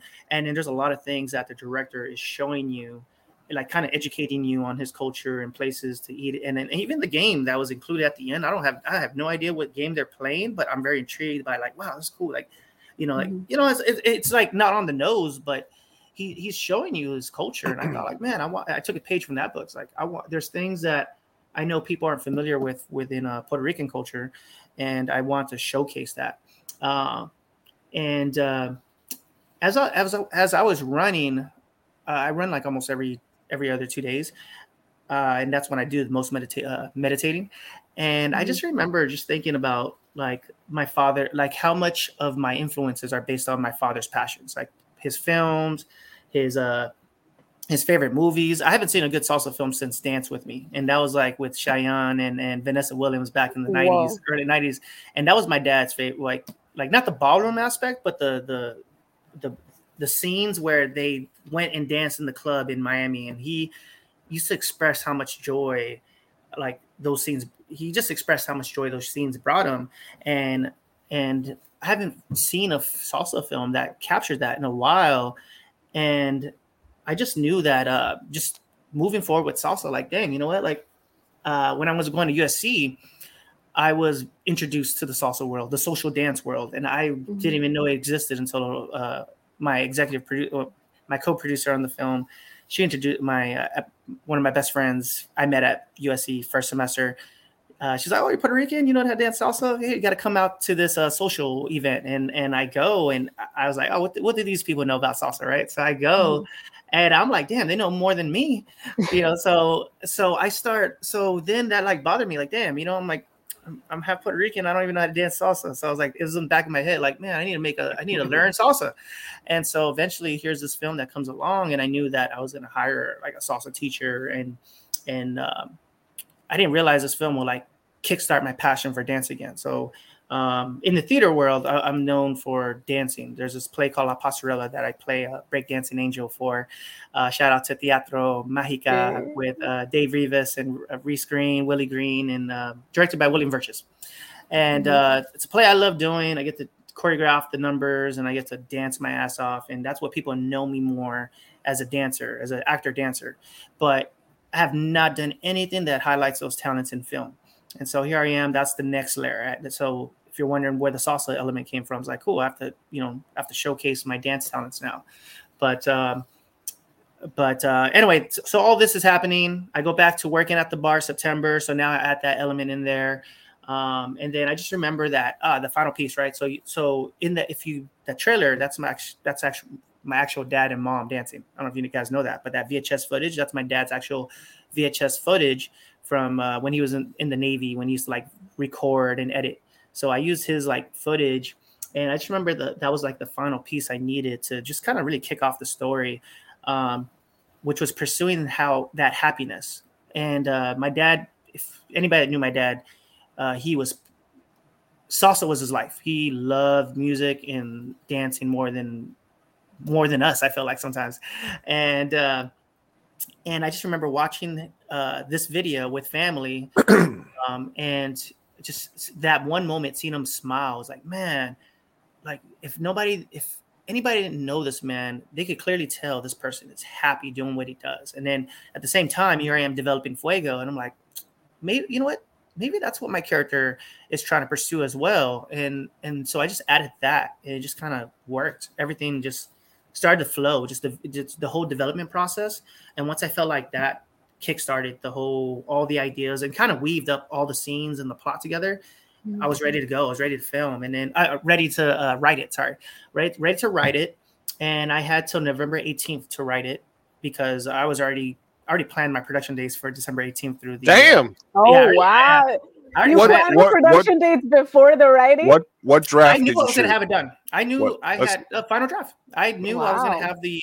Well, no. I'm saying let's ask some pertinent indie questions here. What draft of the script did you shoot? Like how many drafts? How many drafts? No, final. Wow. Two drafts. 2 drafts.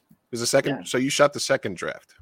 The second draft with very minor changes, but the first draft was like solid. Like, you know, and I have like people I can rely on to, if the script sucked, they would have told me it sucked. You know, like, you know what I mean? Like I have very good close friends that I listen to that especially like my cinematographer, you know, like all I needed to hear was like, he loved it. And he told me to shut up. I remember Mark Arica, shout out to Mark Arica. I remember he was one of the first 2 people I needed to read it, because he was going to be my cinematographer for it. And he's brutally honest with me. Right. So, and, please tell me somebody calls him Strawberry. Mark Arica? Yeah. I don't know. Do people call him Strawberry? Why? That's the story. I gotta bring. No. Because if every time people bring up his name, I'm like, people call him Strawberry, right? And they're like, no. I'm like, why would it Strawberry Margarita? Oh. I was like, I would call him Strawberry every day for the rest of his life. I'd be like, what's up, Strawberry? Oh, man, that's hilarious. Strawberry Margarita. When you deliver that joke, you have to say the full name. Strawberry Margarita. That's funny. What do you have? I'll have one of those guys. You know, I'm sorry. I mean, I've never met Strawberry. I mean, I've never met Margarita. Shout out Margarita. But every time I've heard that dude's name, I'm always like, I bet his nickname is Strawberry. So we have him on the show and then change his name as Strawberry. Strawberry. That's hilarious. So yeah, I had a strict deadline, right? So I knew that deadline was coming November 18th, because a good month is enough time for me to produce and direct something. But what I didn't take into account, knowing that I was now being an actor, I was putting a lot on my plate within a month. So. But however, you know, I did it. but so November 18th November 17th is when I had the proofreaders read it, and they caught the little errors. Oh, that's okay. There you go. So the first drafts, when I had to proofread, and then they caught little small errors. Like, is it supposed to be this name? I was like, oh, you know what? I messed that up. Cool. And then the final draft was like, cool. This is what I'm filming. The people who read it, that I needed to read it, loved it. And I kind of was testing the waters, like, you know what? I was like, you know what? Well, let me send it out to like strangers. Let me send it out to like people who don't know me, you know, and really, because I was even though I put my heart into this like project, and I still didn't believe that I wrote a good screenplay. Let me send it out to, you know, the person I hate, New York City, Mark Rain out in New York, if you know, the one I want to cast as my brother in the film, if he loved it. He didn't know me, and I didn't. We just crossed paths in the New York Latino Film Festival last year, and I was like, you know what, let me send it to him, and he loved it. Jumped on a phone call, and I was like, I want to cast you as the brother. Cool. And then flew him out here, and yeah, the rest is history.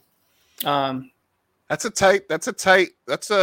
tight work process for an indie. I think that probably speaks, especially if your background is in video and documentary, that you probably took some of those sensibilities of like organization and like scheduling and stuff like that. And that because I usually recommend people, you know, don't shoot anything before the third draft. And then give yourself some, you know, give yourself time for if it's first, especially if it's one of your first narratives. But you seem to have been able to take kind of like, it's not like most people's first narrative where they're going to be making some more mistakes. I think that, and it shows from the trailer, that you put some quality on the screen. Have my baby Edwin Conrad. Yeah, I was about to say we have our first yeah. All right, he says you got a sub on YouTube, Conrad, and you know, think about it. He didn't say no. He didn't say no. He didn't say no. I don't know who it is. I'm like wondering who that is right now. So I guess what I'm saying is it seems like you've taken what you've learned in your other genres and you've brought it, because that seems like a tight schedule and like a very quick turnaround from script to, all right, you like the script, let's shoot them, you know.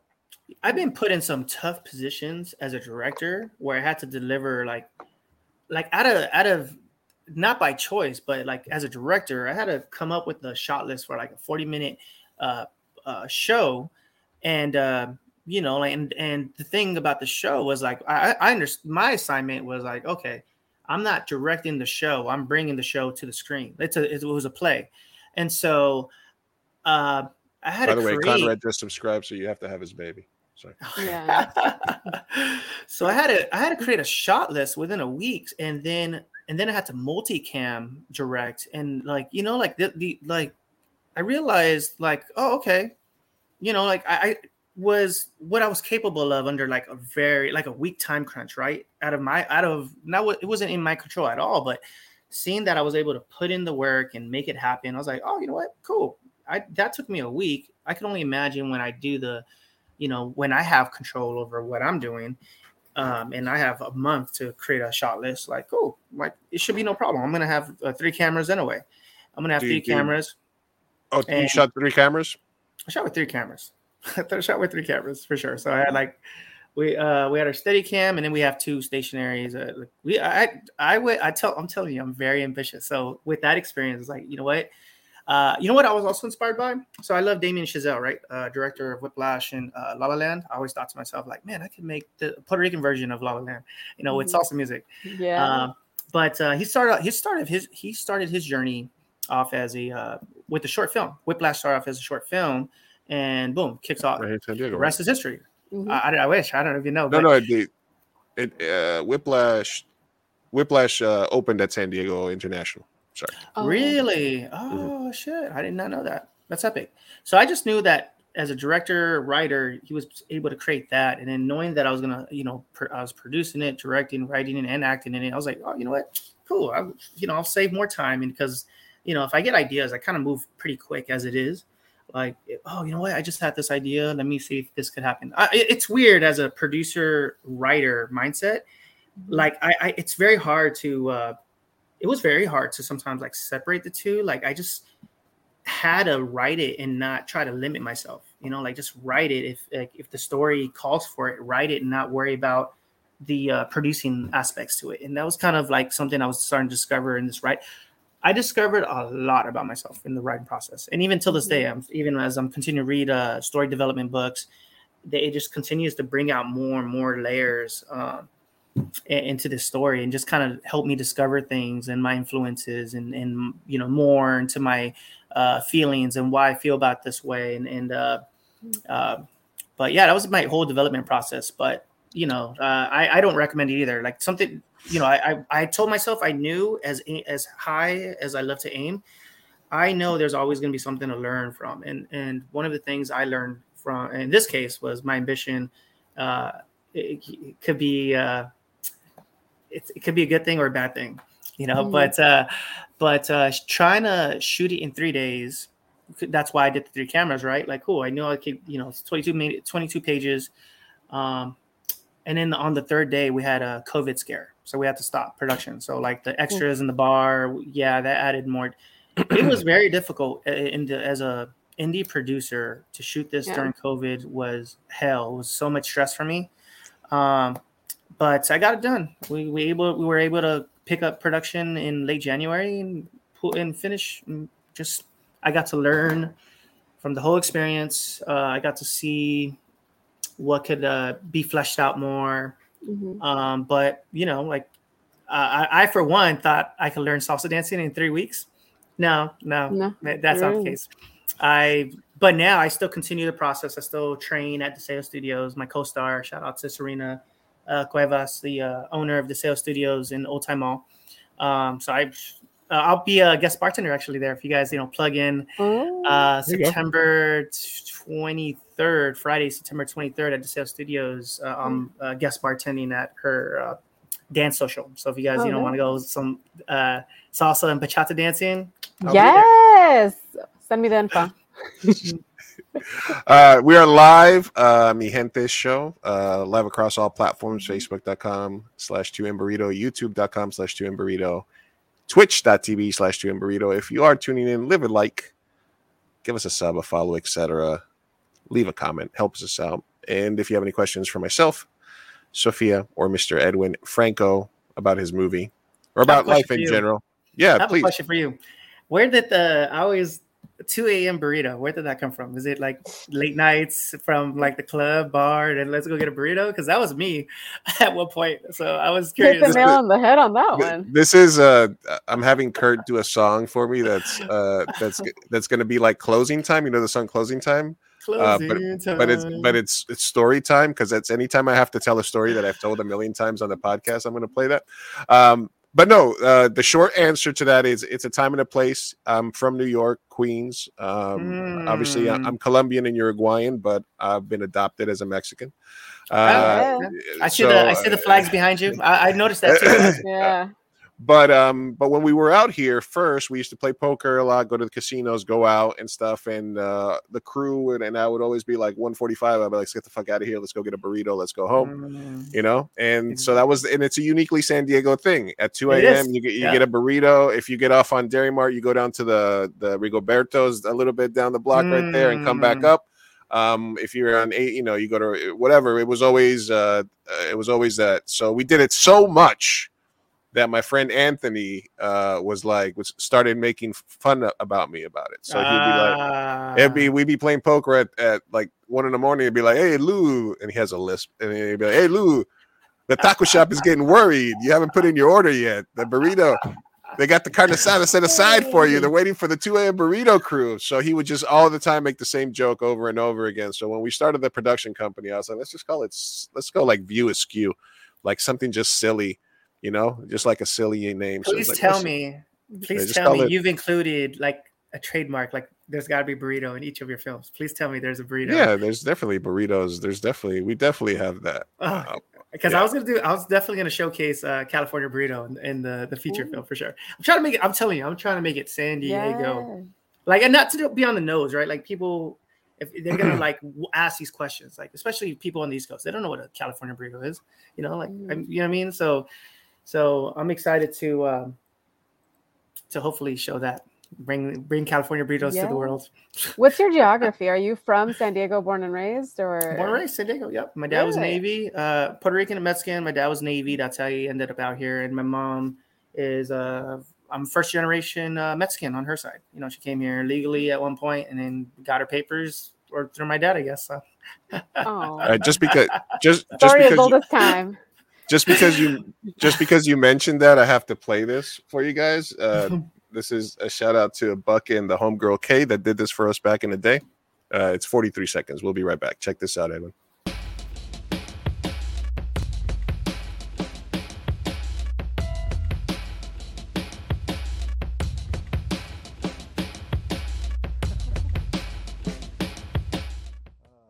know what the weirdest thing about Europe, though? It's just the little things. Oh, yeah? Like what? Like, you know what they call a California burrito in Paris? Don't they just call it a California burrito? Nah, man. It's Europe. I don't know shit about California. Okay, so what do they call it? A burrito royale. A burrito royale, huh? Yeah. I mean, isn't it still just a California burrito with French fries? Don't even get me started on the French fries. Okay. We did that as just like a throwaway joke when we were filming a 48 once, and I just always kept it. Wait, I gotta know, what's your guys' favorite spots for California burritos? Jeez. I mean, it's almost like people have right. That's the thing about San Diego. People don't have like their favorite taco shop. They have their favorite for burritos. They have their favorite place for tostadas, for tacos, etc. For California, definitely not definitely not Lucitas, because it's just like or Lolitas, because it's just a French fry burrito. Definitely a place that doesn't give you too many French fries that do it like that. And definitely not a place that's by a high school that's used to ripping off junior high schoolers. Hey, I lived off of that in middle school, okay? Don't knock it. The carne asada fries are the only reason why I'm here today. Yeah, but it kind of Castañedas back in the day, like in would be before. Oh no, actually they got changed to a Castañedas. There used to be a Santana's in North Park. I think that was a place we used to go to, Santana's. That was the joint back in the day. What about you, Sophia? Don't at me, don't shame me. I have not had a burrito, like a California burrito, in years. Okay, in years. We just teed you. I go to TJ and I we get just Mexican teed you up to food, promote your own restaurant, dummy. Oh, I'm sorry, Casa del Taco. National City, Sweetwater Road, everybody. There's better food though. I'm just saying the California burrito is great, but like there's real Mexican food in Guadalajara, you know, Cocina de Mexico. So really good. Yeah, I had mole today from there. I eat there daily. Again, that's why I'm alive. Casa del Taco, Sweetwater Road, National City, you guys. Yeah, that's how you do it. Yeah. Super Sergio's for me. That's like one of my go-to spots. Super Sergio's on Sweetwater Road in National City. Dude, that's right next door of Casa del Taco. Right there. Is it? Oh shit. Yeah, we're neighbors. Casa del Taco. I'm going to throw Super Sergio's under the bus real quick because they come eat lunch at Casa del Taco. I'm just saying, their workers step out of Super Sergio's and physically go to my restaurant to eat food. Just saying. So just take those extra couple of steps, get out your car, and go to Original Casa del Taco, is what Sophia is saying next time. If you're in the Sweetwater area. It's a good plug-in. We're talking burritos. Roberto's on El Cajon. Okay, Roberto's. I used to end up drunk there all the time. Yes. But like I said, it's a time and a place. If we were in LA, it might be hot dogs, or it might be whatever LA is whatever the food of the week is. In New York, it'd be a slice of pizza. In TJ, it's tacos or hot dogs wrapped in bacon, etc. So that's my answer to that. Edwin seems to have turned the table on us. He's the one started asking. Sorry, yeah. We gotta wrestle control back. Let's go back. No, dude, I did. And I think I talked to you briefly during the festival last year, but I've never really connected with you. So just being able to talk to you and hear how you talk about film and stuff, like I said, I'm impressed with your hustle and how you've been able to take your experiences in other genres to make a successful run at improving that. You have a lot of ambition. You're shooting on a tight schedule, forcing yourself to write under dire straits. You're going 3 cameras.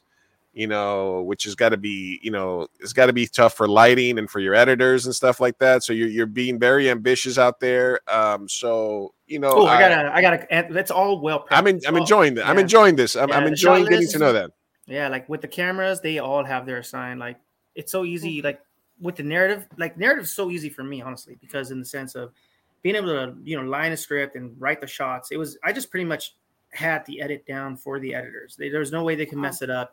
And they're artists too, but for the most part, it's like if I know, wait, this 2A1, or I forgot what I labeled the shot as. If I know this shot was specifically for intimate moment to show emphasis, when I drop what is fuego to the character, this is the money shots you should have, you know, and then your backup shots. But everything is in pre-pro. Like it's just, you know, like I love what David was saying. He was so right about the, you know, like the stories we're trying to tell today. And as long as you show, you know, bring that lens, right? What makes you unique? What makes you, you know, like how do you bring your background and your culture into the stories you're trying to tell? And I love what he said, because it's so true. Like my background, so I started off as a dancer, hip hop dancer. Then I got into acting. And then from acting, I've been trying to, like, I always want to act for film. I love performing for the camera, but here in San Diego, there wasn't many opportunities for actors. So I that journey alone to look for gigs was a process. But luckily, the minute I found that one gig off Craigslist where I played a stereotypical, like, I believe it or not, I played the cholo too. It was my first role. It was like my first role. And I was proud. I'm proud of that role, because I was able to use that and get a lot more work.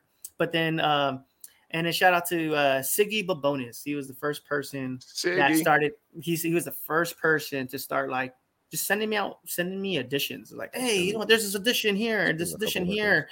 And I got cast for a lead role at UCSD under Jen Rubin. And Jen Rubin, I still keep in contact with her. She actually shot the poster. This photo is her. Oh, wow. She shot the poster. So she was on my film set, but she casted me in her film. And that's what opened my eyes to film production in schools. And I was like, oh, you know what? I never thought about film production. But, you know, like I didn't register until the following semester, when I was trying to keep myself busy as an actor, not knowing I was producing content. You know, like I'm a networker as it is. So here I am, like, just bringing, you know, having locations and bringing actors together. All I needed was filmmakers to bring my ideas to life, or their ideas. I just like, oh, cool. All right, we have an idea. Let's do it. All right, I'll get the locations. I'll set the time. I'll get the actors. I didn't know I was producing. I was just trying to keep myself busy as an actor. And little by little, I started realizing, how come I don't have as much control as a director as I thought I would? You know, who has the full control, creative control? And I decided to just go back to film. I had more ideas, and then those filmmakers that I would network with were just busy, and I decided to go back to college. You know, like I started at Southwestern Community College for theater, and took a big break. I did all the theater classes, but I just wasn't passionate about the GEs, or my college reading level was pretty low. So I had to take a bunch of prerequisites to get to the GEs I needed to transfer to university. And I just took like a 5-year break. And when I came back and discovered film production, like, I wanted to show my counselor I was serious about film production. And she just started giving me a list of classes, and I did the classes, loved them, and then did the work just to show, like, just to bring my grades up, right, for the associate's degree. And next, when she saw my grades go up, she started setting me up to go to CSUN, California State Northridge. And I thought, like, why there? Why not San Diego State University, where a lot of my friends went? You know, so I had all these questions, and I started, like, you know, being ambitious and passionate, like, oh, where do the top filmmakers go that are as passionate as me? And then I started, you know, USC kept coming up number one. And I was like, I took a tour there, and I just was blown away. I'm like, damn, if I didn't mess up my, if I didn't, like, fuck around in high school, I could have went here. But then the lowest GPA they take there, there's no minimum GPA. They'll admit you based on how consistent you are with your grades. So the presenter was saying the lowest they've admitted was a 2.78. And that was because the person they admitted, he had a bad start in school, just like me. And then, however, that person joined the military. And then when he came back, he started getting all A's. And I was like, oh, man, it sounds like me. I came back to college to pursue film, but I'm getting A's and B's. I got to try harder. And at the time, my GPA was getting close to 3.0. And sure enough, man, like, I was like, I just worked at it. I had this USC keychain to remind me of what I was working towards, even through when I had my doubts. And I got in, and the rest is history. Oh. Yeah. Sophia, did you have anything else for Edwin as we hear his my life story? I know we never get to talk, so yeah, no, I know. I'm learning so much. I was actually going to ask, what did you major in USC? But you just answered that question. Man, all right. And how long was that process of transferring and everything? You know what? I didn't realize I think people could transfer sooner if they want. They just if they transfer sooner, then they would have to complete the GEs that are required. But in my head, I thought like I needed to complete all the GEs before I transfer and take their classes. But yeah, I have an AS from Southwestern Associate's Science degree from Southwestern College in film. And then I decided but it was a transfer degree. So I decided to finish the remaining GEs at Los Angeles City College in 2015 and kind of like just network and get out there. Right. And meet people. And sure enough, I networked on a lot of USC film sets, just asking a bunch of students questions about their personal statements and even showed up. It's so interesting how like life works sometimes, but just asking people just like what they did to get in. And I just remember one professor I just happened to stumble across. He told me, be very specific why you want to go to USC. Like everybody wants to go here because it's the top film school in the world, but specifically, why do you want to go here? And that kind of gave like, okay, if I can't say that, why do I want to go here? How do I show that I really want to go here and how pursuing film kind of like changed my life, like for the better. And sure enough, that got me in. I believe so. So yeah, they saw something in me before I did. Cause like, I honestly, like I felt like I wasn't still at their level at the time. That was me at the time. Today, like, oh no, I'm definitely like, I definitely have much more confidence, but, at the time, like I was still growing. However, USC saw something in me before I did. So it was nice to get in. Oh my God. Shout out Trojans. Congratulations. Jeez, that is not an easy feat. Hey, if I get in, I tell people all the time, if I get in, that's why I struggle to tell my siblings, like, listen, if I got in, anybody could get in, like it's just a matter of how, your persistence and like how, if you really want something, you'll work towards it. Right. And it's not even about school anymore. Like it's more about like, even like your goals. If you really want something, you just got to plan the steps to achieve it. Right. So, but right now, like the school is great, like for the credentials. And I definitely take advantage of that image or those credentials. But I've always been this motivated and persistent person, like it's just, I've always had that drive. It's coming across, Edwin. It's I'm like impressed by your work ethic. It's insane.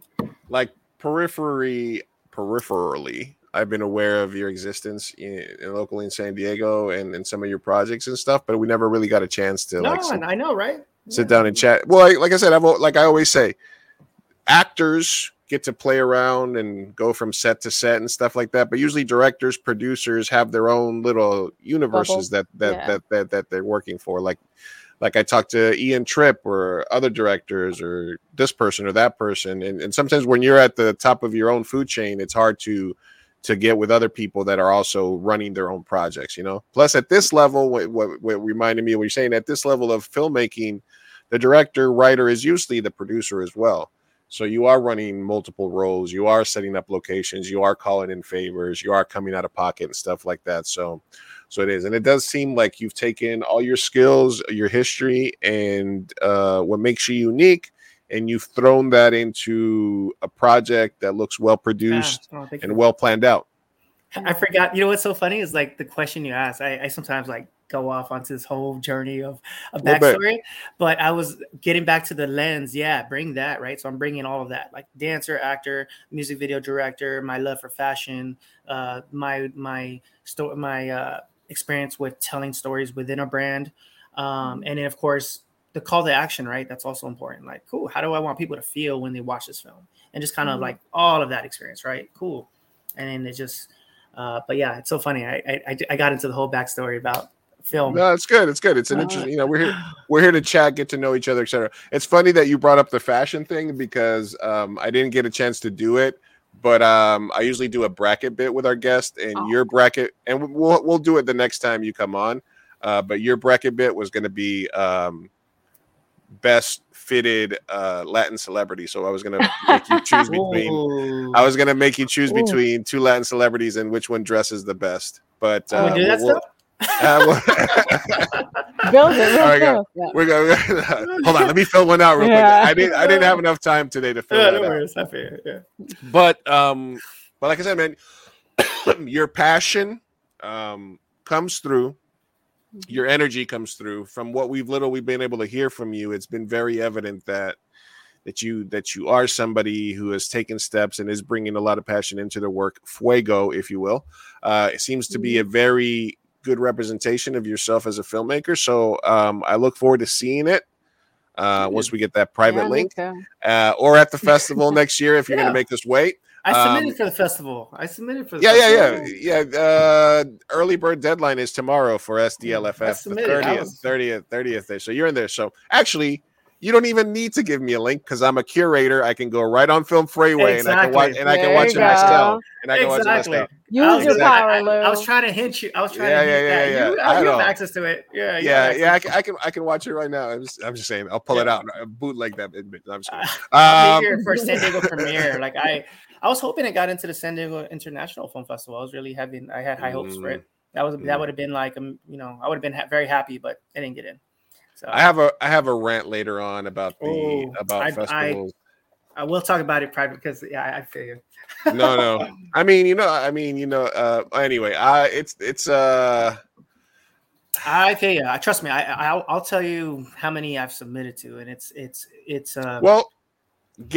I was a curator, an official curator last year, and seeing how the sausage is made really made me appreciate how difficult it is because I had to make tough decisions on films that I thought were good, but you got the X amount of screens.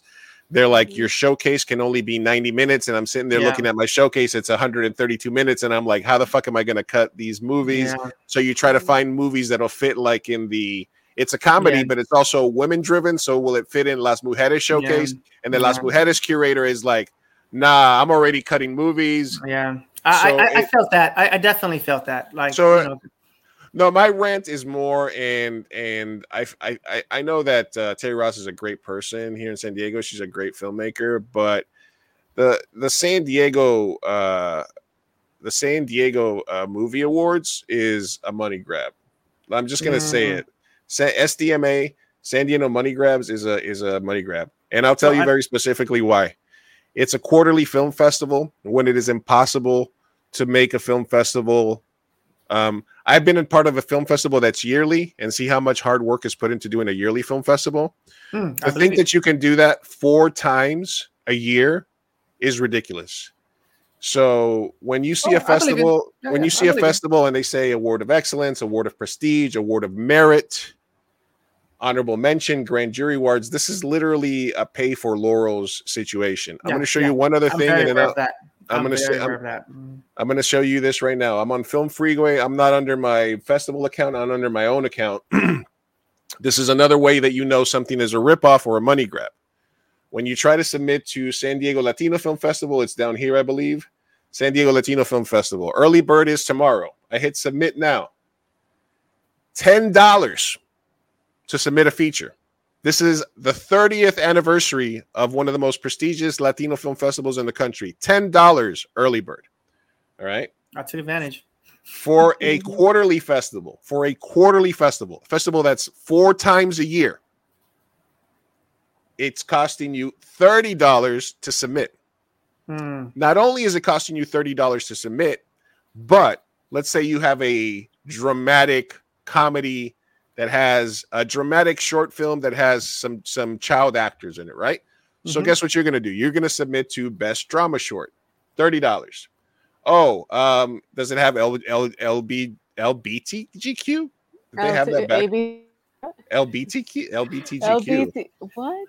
They got the order wrong. All right, let's say it's also a sci-fi. $30. Oh, is it a student film? $30. Do you want it to be up for best trailer? $30. Would you like it to be up for best feature? $30. Would you like it to be up for best screenplay? Yeah.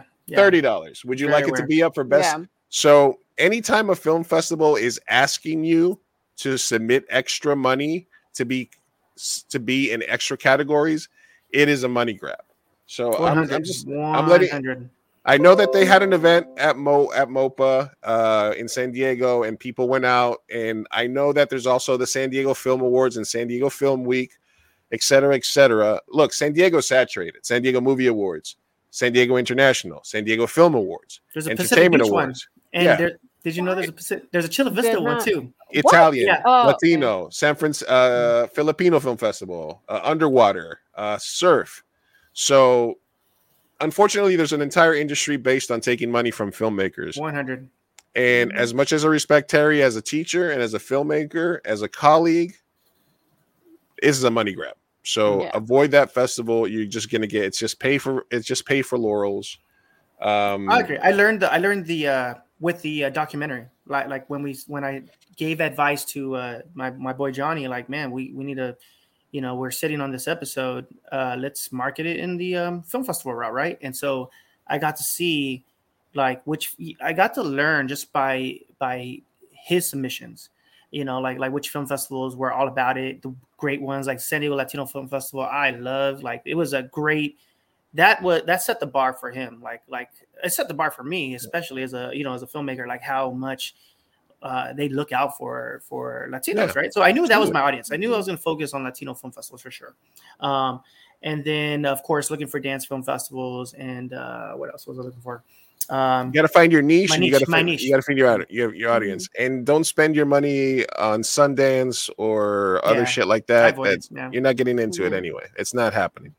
Yeah, I had my first, like, when I got my first rejection, and it was from like a film festival. It was like Beverly. Was it Beverly Hills? It was like some Beverly. I think it was the Grove, and I was thinking like, I don't want it to be the world premiere here, but like, let me submit because I'm eager to start letting the world see this, because the goal is to find an audience to start getting my name out there for, right, for film festivals. And when I got rejected from the first one, I'm like, oh damn, that was kind of like a reality check, and it started like giving me doubts, like, what the hell, like, was this not good enough? Like, so little by little, luckily the right ones that I believe that would get in, I got in. And then ones that I was hoping for, like I was hoping for the San Diego International Film Festival. That would have been my San Diego premiere. I was eager for that one. And however, now, there is another San Diego one I submitted for. But not the San Diego Movie Awards. I don't do the quarterly ones. I don't do the Film Week. Film Week. I did submit to Film Week. I was just, that was an Oceanside. Somebody's the Oceanside one to San Diego Latino. Shout out Sterling, who runs that. Sterling Ammo runs Oceanside. So I think, but getting to see how a legit festival runs it, crystallize it. As a filmmaker, what you should avoid. You should look for your niche, look for your audience, and always reach out and always ask for a waiver. SD Latino has like if you ask for a waiver, you get one, and look out for money grabs, et cetera, et cetera. There's a lot of things that the young filmmakers need to look out for. So look out for Mr. Edwin Frank Ortiz. Yes. Soon to be on your big screen, either dancing in an Adidas commercial or as a directed by, starring in, music by. You never know when this cat's going to show up. I used to work for Adidas. You know that, right? Yeah. As well, that's why. That's why it's a good. I was like, oh, he's very observant because I rock Adidas. That's like my go-to brand. Yeah, when you were like, hey, I run, I was gonna throw it in there. I was like, in your Adidas. It's a break dance in my Adidas too. When I go jogging, in my Adidas. But yeah, man, Edwin, thank you very much for coming on, brother. Thank you for coming in a little early. Thank you for your time. Thank you. Hey, well, let's continue that fashion segment because I wanted to. No, yeah. Tell you what, we got Hispanic Heritage Week month starting, and we got some guests booked, But before, in a little bit of time, we'll just have you come on, or we're always on Thursday, so you can always just pop on, and I'll have it ready for you, so that if you decide to pop on an episode, we can knock it out. How about that? Will do. Cool beans. All right, brother. Thank you for having me on. Thank you. Nice meeting you, Sophia. Thank you. Nice meeting you as well. Brother, it was a pleasure to finally kind of talk to you. Let's catch up. Let's grab a drink or coffee soon. And burrito. And a burrito. All right, brother. All right, brother. Thanks a lot. All right, Edwin. Well, we have Mr. Edwin Frank O. Yes, Frank O. Stopping by in his Adidas. Allegedly. Allegedly. Oh, that was great. I want to see the film. I'm like anxious. I like want to see it really badly. Oh, I forgot to show him the original 2 a.m. burrito. Oh here. yeah, The original, OG. Yeah, the OG. the OG burrito. FYI, that's Oh, him. yeah. Okay. All right. Shit. How you feel? I'm all right.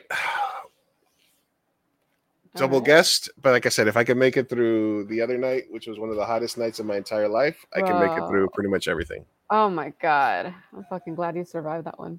Yeah. That is so torture. So how Are about the we babies okay? Are they recovering? Dude, that was the worst part. Is that there? Speak of the babies. Oh. This dude was going through it. He's got a full coat. Obviously, he was stressed out. They're not used to just pitch dark. So even though I had some candles up, it was still pretty much pitch dark. And anytime since everybody was walking because nobody could sleep because it was just a hot, still, no wind, horrible day. So anytime somebody would get up and move around, they would start barking because they couldn't see anything. I would take a cold ass shower, put on a brand new t-shirt, and try to jump into bed and try to force myself to go to sleep. And I would immediately start to sweat through the shirt. And then oh my god, I would doze off, and then all of a sudden the dogs would be barking, and I'd be up again, and I'd be like, "Fuck." So yeah, we were up waiting to see if it would get fixed till like 3, and then when we realized it wasn't happening, because we kept getting all these fucked up updates from SDG&E, and the thing is, it was only 14 houses that were affected, and there were other outages that were like 400 houses and stuff like that. So we just kind of felt like they weren't really taking us seriously. oh, that's fucked up. Maybe this side, so my eye line's a little bit better. Sorry. Okay, now mine. Is it yours? That's right. So eventually, I was able, like I said, I slept for a little bit, got up, still no power, fed the dogs, went to go charge all my stuff at La Bobby's house, and then came back. And the next night I was actually fine because it was back. But anyway, we made it through that. If we can make it there, we can make it anywhere. Yes. Again, reminding everybody, tomorrow is the deadline for San Diego Latino Film Festival. I'm gonna let's make this more official here. Hey, hold on a second. Send me a message. All right, hold on. So I can cut this as a promo. And tomorrow is the early bird deadline for the San Diego Latino Film Festival 30th anniversary, 30th year. It's going to be a monster festival. Mm-hmm. There's a bunch of films that are coming out that we want to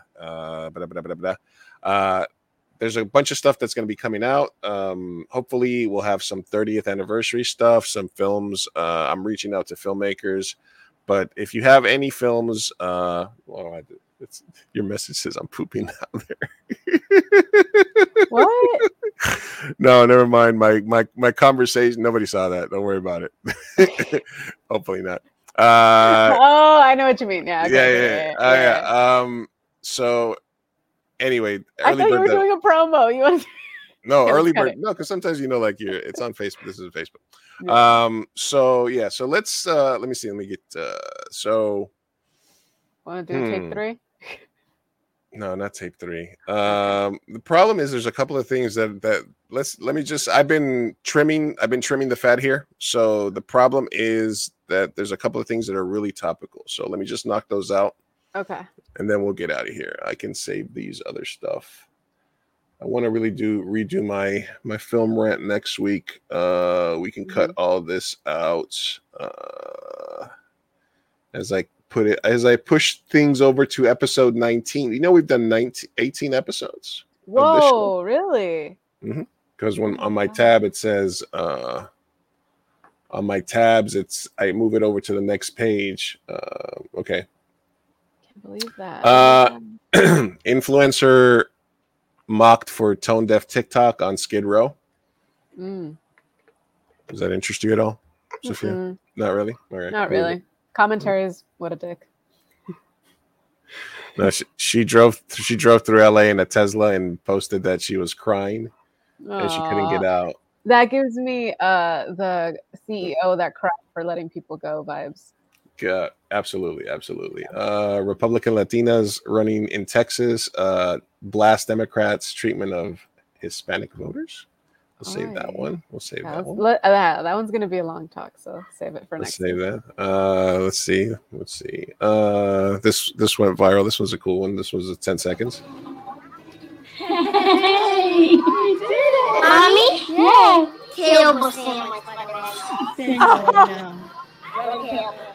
Oh my God. He got off the bus to remind her that the sandwich was really, really bad. Yeah. No. Terrible sandwich. Yeah, just a reminder that not everybody is mourning the queen dying. You know, this I'll link this to you, and maybe we can touch on it next week. But an incomplete list of British crimes across the world under the reign of Elizabeth II. You know, Kenya in 1952. There's a Bloody Sunday massacre. 14 people killed in a civilian. Iraq. Bunch of shit, you know. Look, do your research in terms of what's been happening under Queen Elizabeth's reign. So it's weird that TV is doing the whole like they mourn, and they even did a moment of silence. You know that they did a moment of silence for the fucking Queen of England tonight was opening kickoff for football, and before a national football American football game. They did a moment of silence for the Queen of England. I mean, they're like our number one allies, and it is the end of an era with her dying. It just signifies that. So it's all pageantry, sadly. But yeah, the reality of it is who gives a fuck, right? Yeah. Man. This is Irish TikTok. Oh my God. They're literally dancing to another one. Yeah, so apparently like Irish TikTok and black TikTok were going crazy with the memes and the hatred. So my friend just landed in Ireland, so I actually have to talk to her. I want her to give me just after if people are celebrating. Yeah, I'm gonna ask him and be like, "What's the vibe over there?" What is the vibe? All right, Steve Bannon is in custody. Which we can talk about at another time. He's under custody for the New York with 2 charges of money laundering.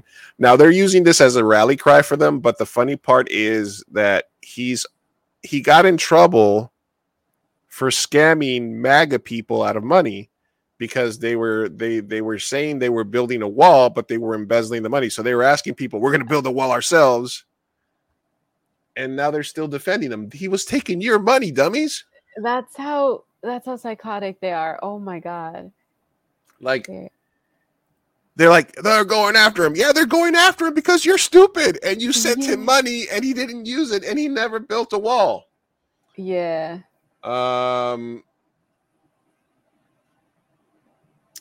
What's this guy's name? Brendan Fraser. Oh yeah. What about gets a 6-minute standing ovation for his movie The Whale. I've heard about it. Yeah. Good? That good? Apparently he got a 6-minute standing ovation and he plays like a so we'll save this one. This will stick. This will stay because it's kind of deals with fat phobia and stuff like that. Yeah. All right. This dog is sad about the choice he made.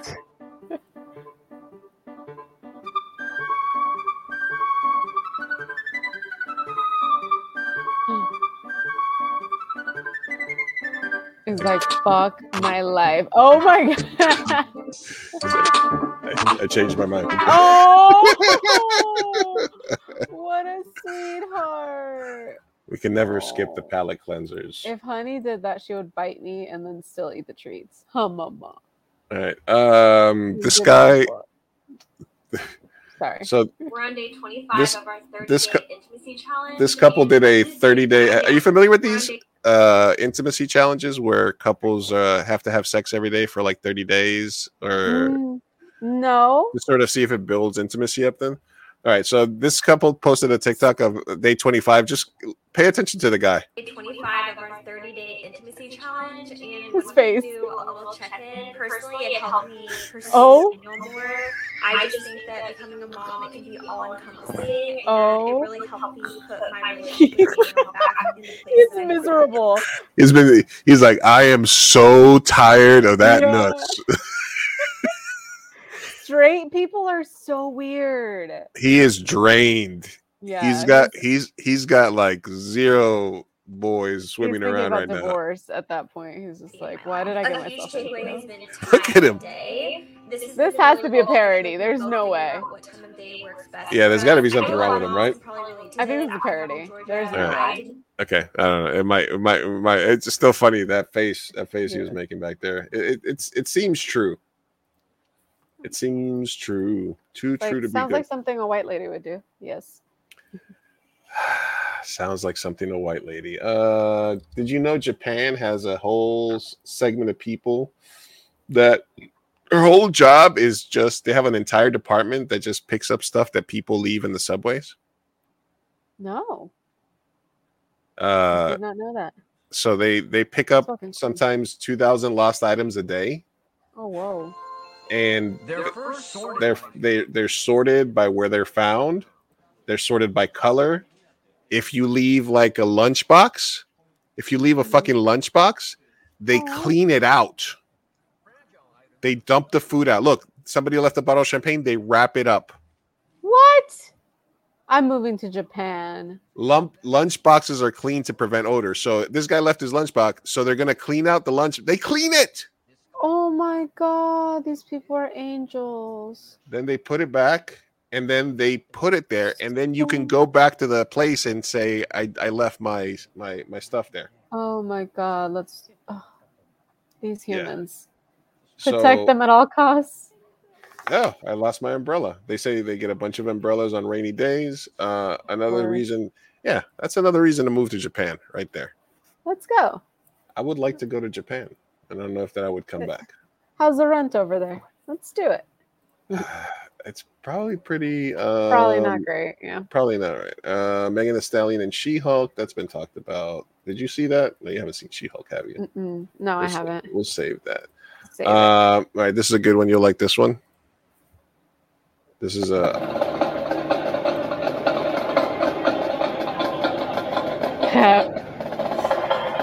Where's the clitoris? What? They just obviously it's an edit, but it's just funny that these are my God. These are the guys that we're gonna right. But then I saw this video. Yeah, then I saw, and this is the they have videos of them training and doing like, and they're like getting ready for. I don't know. They're like cosplaying. Like, look, all right, then we go like this to the side. Oh my God, these men. And then some this. Okay, everyone. I saw this video though. Please, Quiet Coyotes. I think we're all ready. We're all ready for the big events. So it's gonna be navy blue tops and khaki bottoms. If you're wearing jeans, don't bother showing up because if we don't match, it's not gonna be scary. If I see a bunch of people wearing khakis, then it's scary. But if it's a bunch of people wearing khakis and Fred wearing jeans, they're not going to be scared. Now, the aesthetic we're going for is Ku Klux Klan, bitch, but it's at Best Buy. You feel me? So we really need to lean into that aesthetic because that's what we've committed to, Fred. Furthermore, I saw the cutest little clear serving platters. They're like big clear plates at the Dollar Tree. And I went ahead and picked a bunch of those up. And I taped a little handle on the back, so we'll all have the cutest little shields. They're not actually good for protecting anything, but they do make us look like little scary, like little soldiers. It's also important that everyone be wearing a mask. And I know I get it, we hate masks, but this is for our physical protection more than anything else. It's going to be a really bright day, and I'm sorry, but a lot of us are a little pale. So safety first. That skin's got to be covered up, and sunglasses too. What else? Heath, if you could bring that drum that you bought for your son, and if you could just hit it at random moments, I think we did a good job, you guys. I think it's going to be very successful. I think we're going to look cute as fuck. Yeah. Oh, and if you have knee pads, I think you should probably wear them. Why do we need knee pads? Oh, just in case. Just in case of what? No, just in case. I love this guy. I love him. Oh my god. I think that's got like 3. I love that video. That's how you fight ignorance. Uh, Comedy. Yeah. I think Oh it's my God.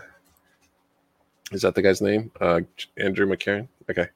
Somebody. Anyway, that I found that video, so that was worth it. Yeah. That was funny as that Worth was it. fucking love him. funny as that's the way you do it. Mm-hmm. That's the way yeah. you do it. All right, these will keep. Cute as fuck. I just saw this while we were doing this. So No. look at him. Hey, he's trying to get it in there, but he can't. Oh my god. What? Oh no, he's a failure to his species. He can't get it. It's not his. Can't get it in. He can't get it hard. He's like, all right, come on. We can get it. We can do it. We can do this. He's pushing rope. He's pushing rope. He's really trying. He's really trying. You gotta. He's trying, man. At least he's trying. Paró? No se le paró. He couldn't keep it. Right. I'm gonna skip all these old white guy TikToks that I found because those will keep the Civil Wars. The Civil Wars next week. The Civil War is not happening right away. Yeah. Okay. Let's just get off on that. All right. The one thing I did want us to talk about before we do get out of here, the Nonamis way. It looks like, all right, we'll save the Falklands too. I wanted us to watch this video, but Let's do it. Oversimplified. Do you like them? I love them. Yes, I'm subscribed to their YouTube channel. Should we do it or should I save it? Save it. Do we have it? Well, it depends. Do we have any anonymous ways? Yeah, we have 3. Okay. 3. We're gonna do this. Let's just head into it. Hold on a second. I still have to, and then we're saving the Rob Schneider thing that you had brought up. Yeah. Okay, that'll keep. This one will also keep. This one will also keep. There was well, we can do that next week. We can do a little bit more about all the Lord of the Rings hate. We're cutting all. Oh yeah, we're cutting all of this out from the audio, right? What, the audio? Yeah, this part is what I mean. Depends. Yeah, I can cut this part out. Okay. 240. What? I don't know. You're like, we're cutting it off. Might as well just. I was just like, do something goofy. No. No, we still have a live audience. They might tune in and out. They're like, why the hell are you guys doing this? All right. 241. All right, let me save this one. Hi, Anthony. Save. Oh my gosh! Wait, I need to watch this like in full. I love. No, that's why I had it. It's a short one. That's why I was like, let's do it. All right, because that's why I was like, I don't want to come back to Queen stuff. So anyway, the first thing that I showed was. Wait, before you continue, it's a 10-day ceremony. You do know that, right? He's gonna King Charles is gonna do a speech tomorrow. Yeah, it's like 10 days of mourning and stuff like that. 10 days of mourning. They don't fucking bury her until I don't know which day. So yes, we will get back to this. Well, we did talk a little bit about the Argentinian versus. Okay, then yeah, you're right. Yeah. If we don't, then I'll save it. Then fine. All right. Don't watch it on your own. Then that way we can watch it. Okay. That way we can react to it. Okay. The new J.K. Rowling bottle. This was one of yours. We can save that. That's not going away.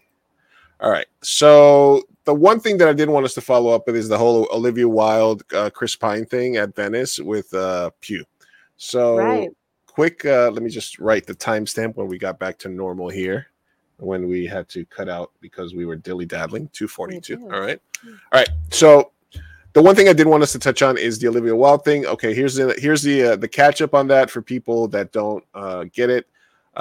Explain your thread on the Olivia Wilde Harry Styles Florence Pugh situation. So Olivia Wilde hired Shia LaBeouf, as you saw in our intro.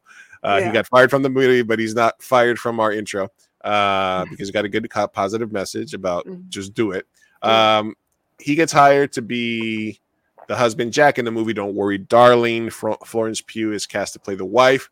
The movie's going to have several sex scenes. Shia is infamously, well, I don't know if he is. I mean, he's been accused of being creepy. He's getting sued by his ex, et cetera, et cetera. He gets replaced by Harry Styles. Unfortunately, Harry Styles is fucking Olivia Wilde while she is cheating on her fiance. Allegedly, she's cheating on who's also in our intro music. Oh my God, I know. Sudeikis. It's funny, right? We got Sudeikis and Shia in the video while she's making the movie. So apparently there was some PA drama. Some PAs were dropping subliminals. She was saying this, and then they're like, "Oh, she was working on this movie." So she was saying there was a lot of conflict because it seemed like Olivia was not really taking much time to direct and was not really doing her job well because probably she was fucking Harry Styles. And who could blame her, right? Who could blame her? Who could blame her? And then the hot take from Hollywood was like, wait till you figure, like, so what you're saying is that a director dropped their longtime companion to be with the hot young starlet on their movie. We've never heard that story. That's like the director. Never happened. That is literally the entire reason you become a director, is so that you can dump your wife for a hot starlet. That's the whole reason you get. That's why you do it. That's the dream. That's the dream. Sorry. Yeah. I'm sorry. Well, yeah. I mean, yeah. Okay. It's 2.5 hours in. I can drop my misogyny. My misogyny. Oh yeah, you're right. You do get it. One misogyny card 3 hours in. 2 hours. Yeah. That's I use my played it. So she is off the movie. Olivia makes it seem like she fired him. Was like, yes, Shia was problematic. Shia. I wanted to girl boss Shia. I know she's right here. He's problematic. I fired him to protect the Pew, right? Florence. And then Shia drops the video that everybody's seen, which is that we played last week, which is Olivia driving, talking about Miss Flo. Meanwhile, Florence's entire team, like her stylists, are now wearing T-shirts that say Miss Flo on them. Oh, so they are 100% dropping. She is 100% sending shade her way. So Olivia, Shia walks off. Olivia's message to him leaks, or he shows it to her, where she calls her Miss Flo, and she says if she's really gonna like be a big girl and get to work, I really want to make this happen. It doesn't. They replace Shia with, I think, Harry Styles. Nick Kroll's always in this movie. Chris Pine's in this movie somehow. They start getting into it, and then the press tour happens. They go to Venice Film Festival. Florence Pugh, clearly irritated with Wilde, line about keeping her safe, declines to say anything nice. She doesn't say anything about it. She's filming Dune Part 2, and she uses that as an excuse. She does not show up for the press conference. She shows up for the screening, leaves halfway through the standing ovation. She skips the press conference. Meanwhile, the whole time, her team is wearing shirts that say Team Flo, and she's doing like Instagram stuff, but she's not doing any press. Meanwhile, in Venice, Harry doesn't want to be next to Olivia in the pictures that they're taking. He goes out of his way to kiss Nick Kroll, but when they're taking the pictures, he doesn't do it. Chris Pine becomes a meme because every interview that he's doing next to Harry Styles, and he's just like over it. This is Harry Styles talking. A film movie. You know, my favorite thing about the movie is like it feels like a movie. It feels like a real go to the theater. That feels like a movie. Where he blinks right afterward is my favorite. It feels like a real go to the theater film movie that just like what?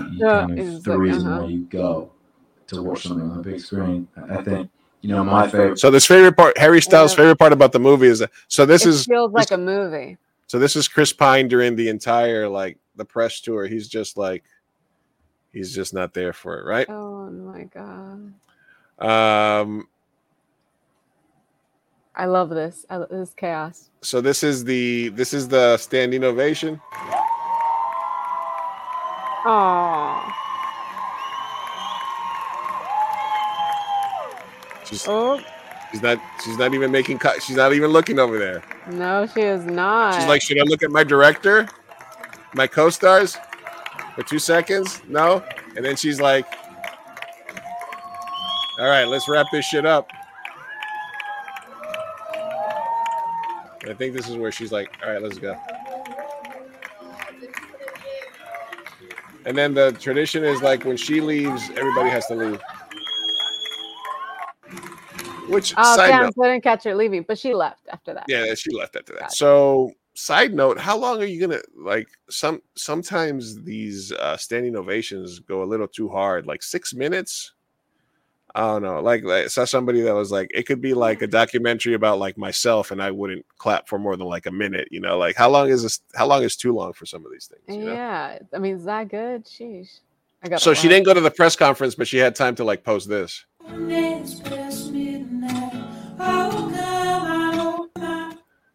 She is loving this drama.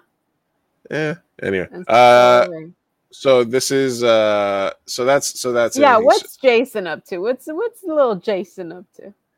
So then this is an edited version of the original video, but then this video drops of Harry Styles, and somebody added this, but let me see if they have the original here. And Harry Styles was sitting next to Chris Pine, and then when he stopped by him, he looked like he was spitting on him. So then they made this edit and then Chris Pine made that look like, and then they just sat there and then he made a joke, but it looked like everybody was like, did he spit on him? Did Harry Styles spit on it? Yeah. Right. And so they just added the Velociraptor, okay. But my thing is, why are they making him sit in between Harry Styles and Olivia? Like, we know y'all are together. Why are you ruining his poor life, Chris Pine? Because well, the other rumor that started going around was that why wasn't Harry? But the thing is, like, even in photo ops, Harry Styles was refusing to stand next to her. So when they were doing pictures, the publicists were like, stand next to her, and they wouldn't. He wouldn't. He would say no. So the other rumor was that maybe they're broken up. Oh, that's awkward. We date throughout the movie and we break up before the press tour. So here's the other angle on the alleged spitting. You can see Styles pulling up.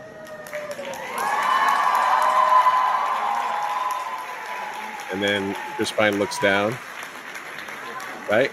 So that's when people started speculating, like, nah. Here. Yeah, you see it? I don't see anything. No, there's it's nothing. More like he just went like this, and then he looked down. So that's kind of what I don't know. He maybe stepped on his toe. I don't know, but definitely. And then somebody was like, "Hey, we need this angle." Yeah, exactly. Whoever this is, that's who that is. But here's the thing: if they were broken up, I wouldn't have had my ex sitting 2 seats down. Like, I would have put him like farther, maybe down maybe like 5 seats down. I don't know. So I think they're still together. I think they're just going about this like, let's not take. Meanwhile, Harry Styles look too happy.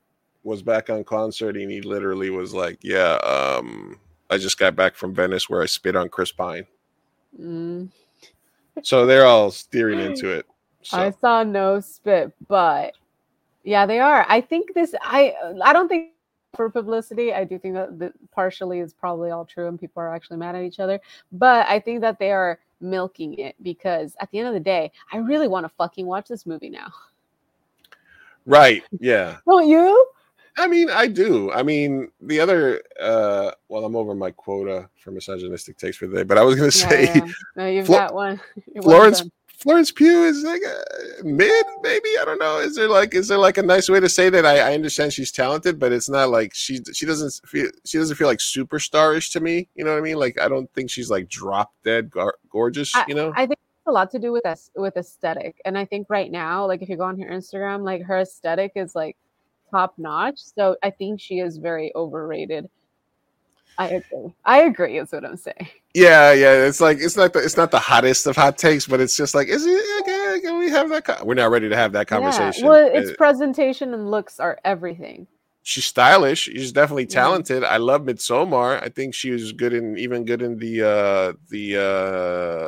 the Marvel movie that she did. So she's definitely a talented actress, but I was just like, it's not like, oh my God. And then some of the takes that I saw was like, man, I swear you guys be inventing new white people every day. Who the fuck is Florence Pugh? Yeah. For real. What is this? Who is this mid white girl? That was me. I was like, I'm supposed to care about her. Oh my God, where? And then Midsommar. I was like, oh, gotcha. Oh, that one. Okay. Yeah, she's good. She's a good actress, but yeah, no, I get you. I think it has a lot to do with aesthetics, honestly. This is your king now. This is your king now in England.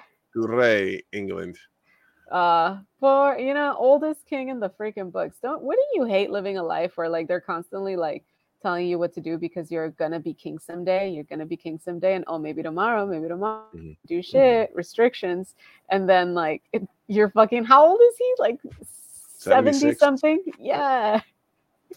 Now I get to be king. That sucks. Yeah, we're gonna save this one too, because one of the things I did want to talk about was like people freaking out about the Lord of the Rings shows and there being like black hobbits. Meanwhile, there's a list of things. There's a list of characters that were changed that people didn't give a fuck about. Like Tyrion was supposed to be like horrible. He was supposed to like have half a nose. Yeah, really disgusting. Yeah. Really disgusting. Like the imp was supposed to be like the imp. Now then you turn him into like he's just a good looking actor's type. He's a hot All right, and let me see what I had here. That is all done. Confession time. We'll save this one as well. So we talked a little bit about. Let me close these all out. We talked a little bit about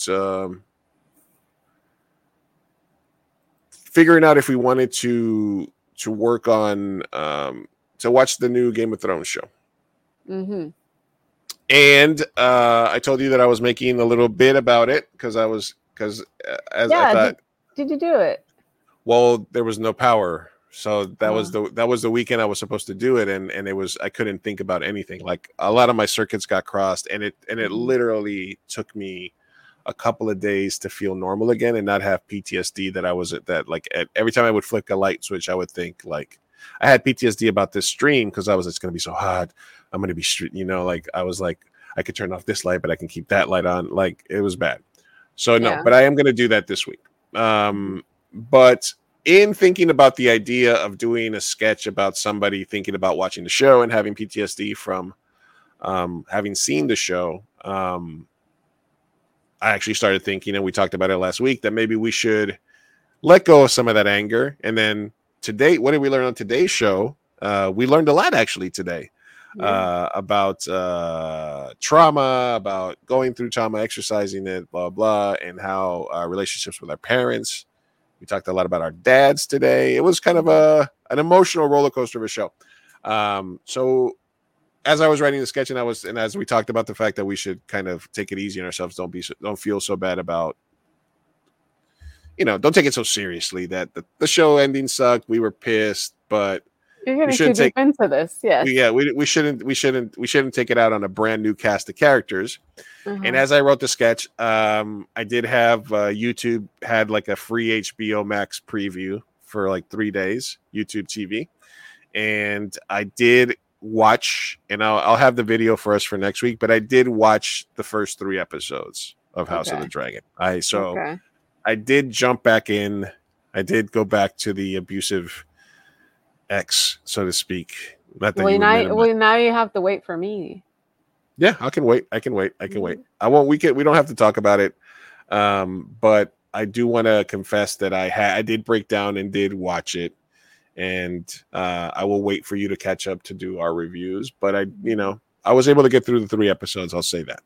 Okay, no spoilies. No, there's nothing really spoily. No emotions. I don't want emotion. I want. You don't want nothing. You want nothing. No. You don't want. You don't want to know anything about how I feel. All right, I will Nothing. respect that. I will not say anything. No smiles. No frowns. Nothing. I want to watch it. I really, yeah. Watch it. Watch it. We'll talk about it together. You said we were gonna watch the first episode. No, I said we should at least record ourselves. So I did. So I watched it on my computer, and I did a private, a non-streaming stream, and I recorded myself as I watched. So what I'll do is I'm gonna have a version of the video, and there's only a couple of key points where I reacted, and then I'll edit that and I'll share it at some point. But it came out. But I just wanted to kind of just to do a time lapse to see how I was like. Because I kind of want to see if I perked up at any point in the show, or if there were certain, you know what I mean. So it'll be an interesting experiment just for that. But we won't talk about it until after you are caught up. Well, we should probably just wait till after the first season is done. Yeah, that sounds good. That sounds good. All right, let's wrap this up. Now it's time for No Names Way. No Names Way. No Names. All right. All right. Oh, actually, hold on. One more. No. Yahweh. It's Halloween time. Spooky, scary skeletons. This guy has a dance contest with Michael Myers. Oh, yeah. Michael Myers getting it. Oh, yeah. Don't worry, they're short No Names Way questions. Huh? Huh? They're short questions. Oh, no, they're short questions. Yeah, they're short. You'll be okay. It's spooky season. We have to get into the spookiness. We gotta do once we do our Halloween episode, we gotta dress up a little. He's like, all right, that's enough, kid. Now I must murder you. Okay, just kidding. That would have been not fun. Stab. All right. No Names Way. Let me play the video again since I made a new one. Now it's time for No Names Way. No Names Way. No Names. All right. Video games more important than sex? No. Sorry. No. No. All right.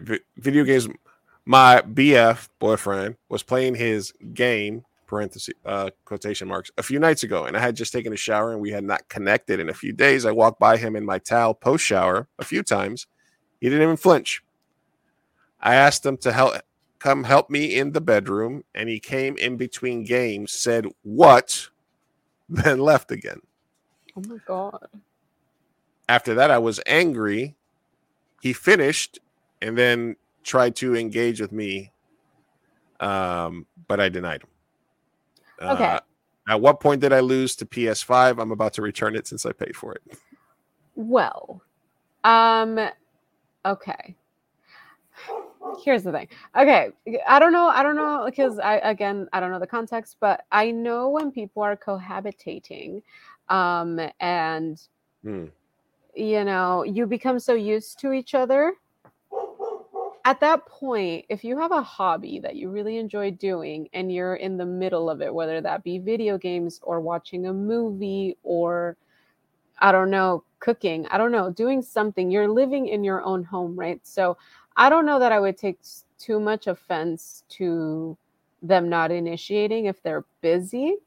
Now, if this is a occurrence that just happens all the time and they have been ignoring you and you have not had sex for a while, and then I would take a little more offense. But I guess what I'm trying to say is there's a difference between somebody just losing desire as a whole and not wanting to fuck you, as opposed to them wanting to fuck you when they're not busy.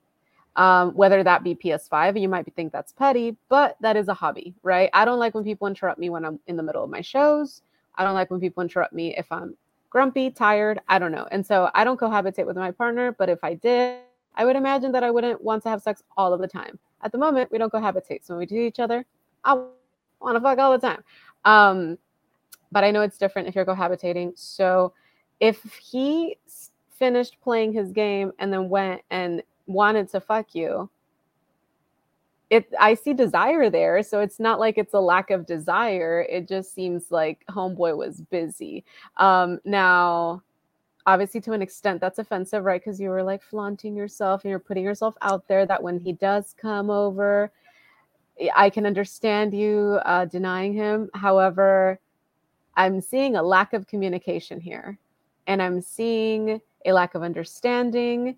For like, I think you feel like he's prioritizing his game over you, and you're taking it personally, very personally, like as if he didn't desire you. But if he still wanted to engage in intercourse with you after he finished his game, to me it sounds like he just was busy. Like he was just busy. It's like if he's in the middle of a phone call, you know, something like that. Now, if it's happening a lot and he is actually showing an addiction for his PS5, and to the point where he won't engage at all and has lost all desire for you, then I would worry. Then, you know, but if it's not, if he's still desiring you, it's just when he's not busy, then there needs to be some sort of communication that needs to be had here.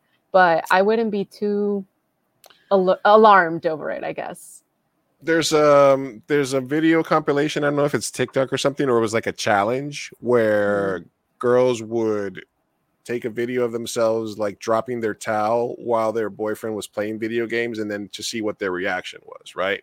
Yeah. And most of them would be like, just turn it off real quick, and you know, like, oh, okay, you know, it's party time, right? So I don't know if she was trying something like that, like if she was trying to be like, because if I'm cohabitating and then I'm just sitting playing, and then she's like, I just took a shower, and you're like, yeah, cool, you smell nice. Yeah. Excellent. And personally, probably me too, but because I have a high sex drive, so I would do that. But I also understand that some days, maybe not. I don't know, you know? What was his day like? Was he playing video games all day and it was still playing at night? Then yes. But that's if it was upsetting. like, did you guys just finish eating? Did you know? If you work a full day, go eat, and then he was like, finally I get some me time. Finally I get to play. Did you take a particularly long time in the shower where maybe he was waiting for you, but then, you know, was he playing before you? You know what I mean? There's a lot of factors. You're right. We don't really know. But you're right. I think that the desire is probably there if you still try to initiate afterwards. I think what you're probably afraid of is that it's like, you know, he wants just pussy on demand, but it's like, you know, hey, if I just want it when I want it, and either that or just, you know, unless he's live streaming, just walk right up to him and just be like, hey, let's do this. Yeah. Turn that shit off. Yeah. But I will say, devil's advocate, if you're denying him when he wants it, that's kind of what you did, what happened to you when you offered intercourse and he denied you because he wanted to play PS5. So now you guys are just playing a ping pong back and forth where someone else has a different priority. And I don't know if that's healthy. Y'all need to talk. It sounds like. Wait for his controller battery to be really low, and then hide the connection, hide the cord inside your pussy. There you go. There you go. Like, come get it. And then have him like pull it out slowly. You know what I mean? And then whatever. Anyway, you know, I don't know. That's the horrible question. So good luck. So no. Video games are not more important than sex. And I'll say one other thing. The reason I don't have a PS5 and the reason that my PS4 is no longer right next to me on my desk with my computers and TVs and stuff is because it makes me a better editor not to have it. Video games can become addicting. So like I put my PlayStation in the living room and I never use it anymore because it was too easy to stop working and then say, oh, I'm gonna play video games, and then spend 2 or 3 hours playing video games and then not get any work done. So when I'm at my desk, I don't like being playing video games. I like being editing, writing, stuff like that that's actually productive. And I have to actually make time to play video games. So it's all going to depend on your relationship, what the sex life has been like, and what his day was like. And then, you know, don't look too into it. And then, like I said, always more and more communication, right? Yeah. And take it all into account. Just consider everything. Because if he was playing PS5 all day and then he still denied you, then that's fucked up. That's a little over the line. Then figure out who the person he hates playing against online is the most, and then go fuck them in revenge. There you go.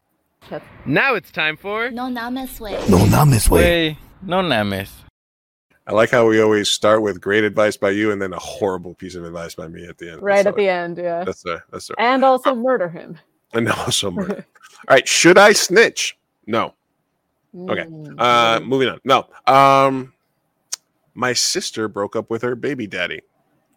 They blocked each other on social media, had a pretty tumultuous breakup. There were papers involved. Like divorce? Huh? Like divorce papers? No, it says there were police papers involved. I'm assuming that means like restraining order, something like that. And they now only communicate via text to set up exchange of their kid. Okay. Recently, we realized her baby daddy had not removed me from his socials. So I was seeing posts talking shit about my sister and also about his life, new girlfriend, trips they were taking, etc. My sister figured it out and first asked me if I saw that he was dating someone, would I let her know? And I gave her that info. But now she is asking for screenshots every day and wants me to be her default spy. I want to help out my sis, but nobody got time for all of this. What should I do? That's hard. That's hard because, I mean, I would snitch. I'm just saying that if I'm there, I'd be happily the relayer of information. Yes, the relayer of the cheese mate. However, it is going to get back to you regardless. I don't think that you're going to get too much heat because, I mean, you're not tied to the baby daddy at this point. But at some point, she's going to burst and be like, well, you went with your girlfriend on this trip and I saw it. And who told you? My sister. So it's a slippery slope.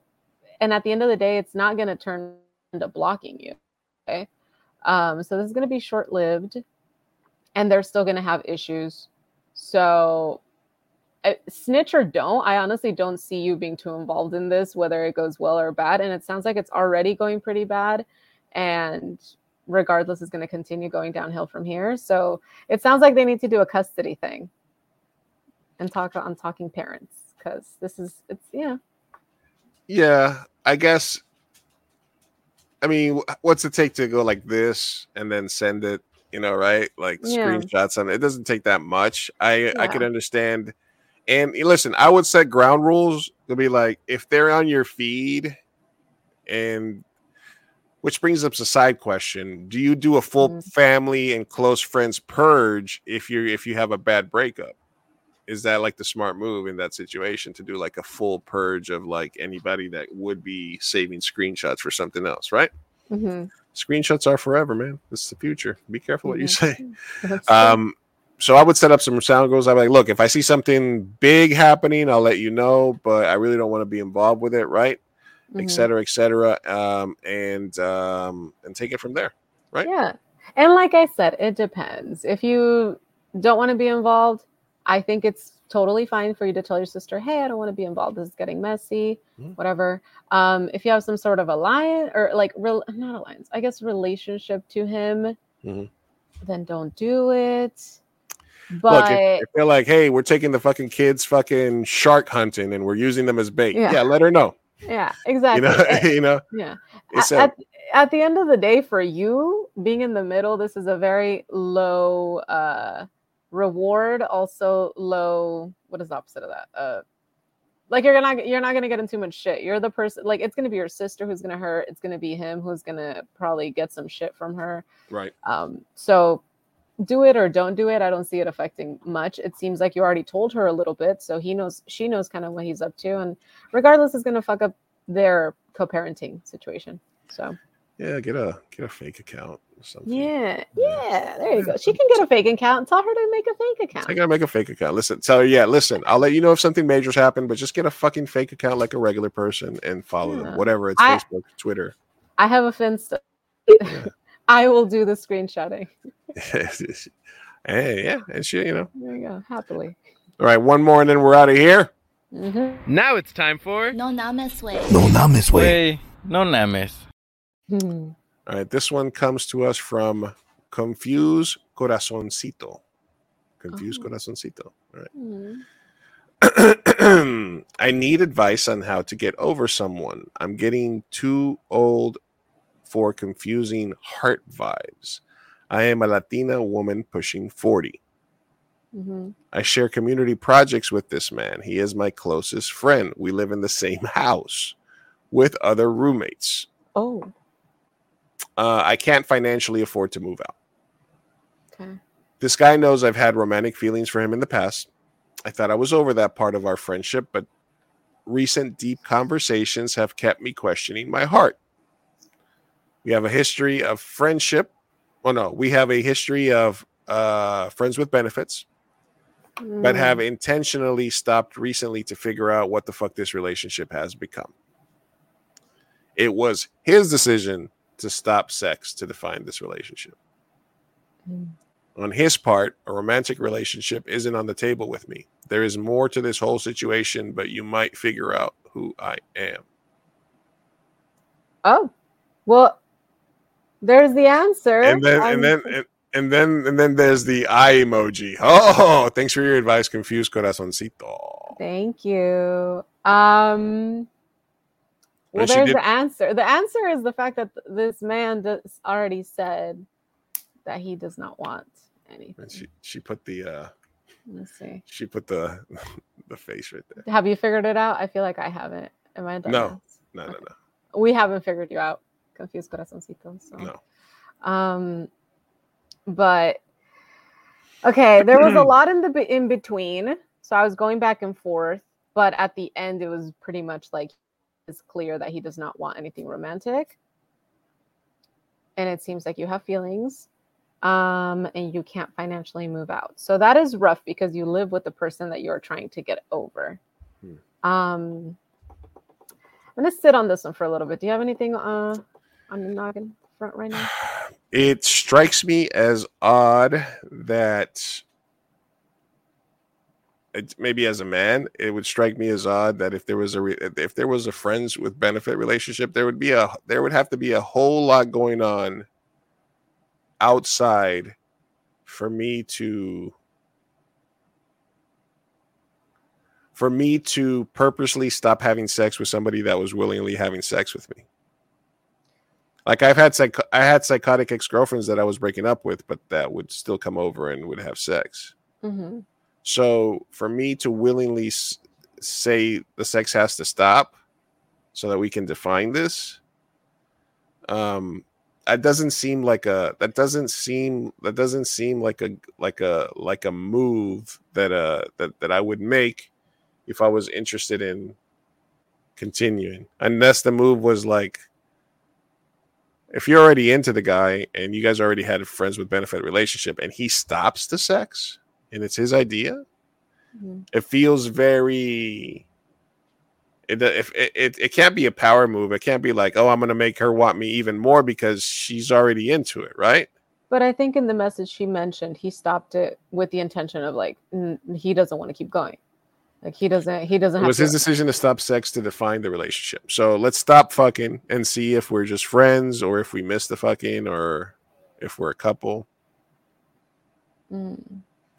I do think it's almost impossible to go back to strictly being friends if you're going to stay living together. So I think that's the most important part of that. If you live with them, you already crossed that threshold. Also, the feelings threshold. Like the feelings are crossed, the sex is crossed. It seems like the friendship is like gone at this point, honestly. I don't know how you recover from that. But I'm more so worried about her feelings because she did mention, how do I get over him? Right. And there's no easy. I'm trying to analyze him to sort of get a better idea of the situation. It does strike me as a he's not into her. How old is he compared to you? You're a Latino woman pushing 40. Is he a younger guy? Is he an older guy?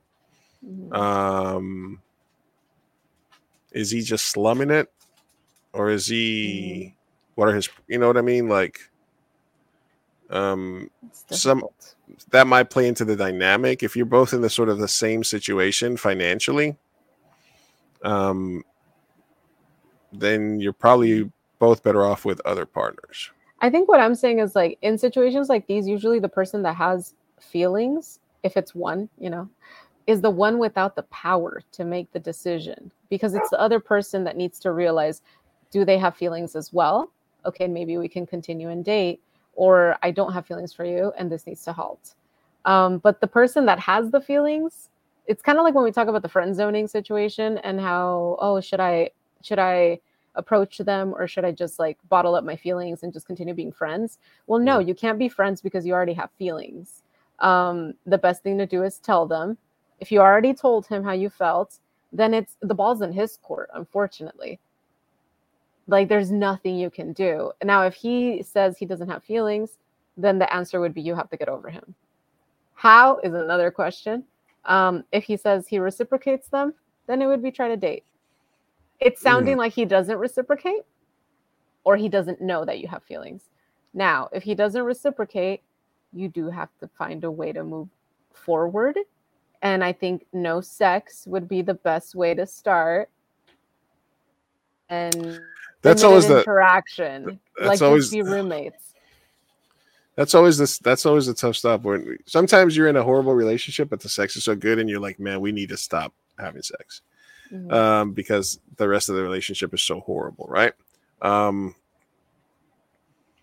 This is a tough one. How do you get over it? I think that the only way to get over it, if you can't financially move out, is to just be clear and cut. Let we define it. Number one, if he's going to define it and say, hey, listen, let's just, we already are not having sex. Let's just keep it that way. Let's just give ourselves some time and let's try to be friends again. It's very important that you don't let him all of a sudden use you for emergency if he's feeling a little randy in a couple of days. So the only way you're going to be able to get over it is if you don't let him use you strictly for sex anytime he wants. Yeah. If you if you let him do that, then he will continue to have control over you and the dynamic will stay the same and you'll still be confusing. So if he's like no sex, you need to be even more hardcore. No sex, and you know what? Let's not even have these deep conversations for right now. Let's not watch a TV show on the couch together. Not watching a TV show no matter. Don't come to me when you have your problems. Let's just take a full reset. Let's take 2-3 weeks, no contact. During those time, find some stuff to do. Go to a book clubs. Go to free shit. Find free stuff happening, events, things that don't cost you a lot, and get out there and just keep yourself busy. That's stupid. Yeah. It's boring advice, but it is. But it's all you can do. Don't fall back into the trap. If he said the decision no sex, then make him stick to it. And if he tries to go back and say, yeah, let's just kind of keep hanging out and let's just keep having some fun. I mean, we live together, but don't let him do that. Don't let him do that. No, because he has the power over you right now. Especially if he doesn't have feelings and you do. That's where, that's the power. The only way you can switch that dynamic and get the upper hand is to, when he comes crawling back, cut him off. Yeah. And guess what? If he doesn't come back, then he wasn't interested in. Yeah. Right? Exactly. But if he does, now you have the dynamic where you can say, you know what? No, you were right. Let's just stick to it because I don't want to keep figuring this out. And if we just do that, then we're just going to have to keep wondering what the fuck is going on. And so I'd rather us just stick to the decision that you made, and then we'll move forward. And then if all of a sudden he just comes to his senses that, you're God's gift, and then he's in a position where he has to woo you back. And then you will be able to tell whether or not he has any romantic intentions. So I think the move is steer into the curve, say no to the ween for now, and keep busy. And when he walks by you, always look like you're having like a fun conversation on your phone and somebody's making you laugh. Gotta end it on a toxic note. Bring a lot of people over. Have a lot of casual sex and very loudly. No, I'm kidding. No, but thank you for sharing. We don't know who you are, and I appreciate you taking the time to ask unqualified podcasters for advice. So thank you for submitting. I was not able to recognize. No idea who it is. No, you're never too old for confusing heart vibes. It's always good to figure out. It's always fun. It's a lifetime thing. Does that person love me, etc., etc. All right. Ooh.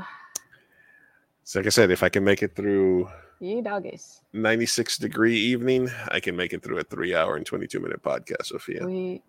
We done did it. I'm a changed man. 2 guests. Yeah, and then we'll see. The goal was to get David in and then us do our thing and then have you. But then it all got mixed up. We got it. We got through it. Anyway, Hispanic Heritage Week starts off next week. We're going to try to have interesting guests every week. And then we'll probably after that take a little fall break or winter break by that time. But we will still be for next while giving you guys some shows. Thank you, everybody, for watching. I did have want to give a shout out to Rock Candy. I met these people at Comic-Con this year. Like really cool, crispy, hot, spicy beef jerky. Shout out Rock Candy Beef Jerky for giving us some samples and giving us a shout out, giving them a shout out here on the pod. So thank you everybody for watching. Blah blah blah blah blah blah blah blah. Muchas gracias. Gracias, mi gente. Buenas noches. Buenas Hasta noches. luego. Peace out.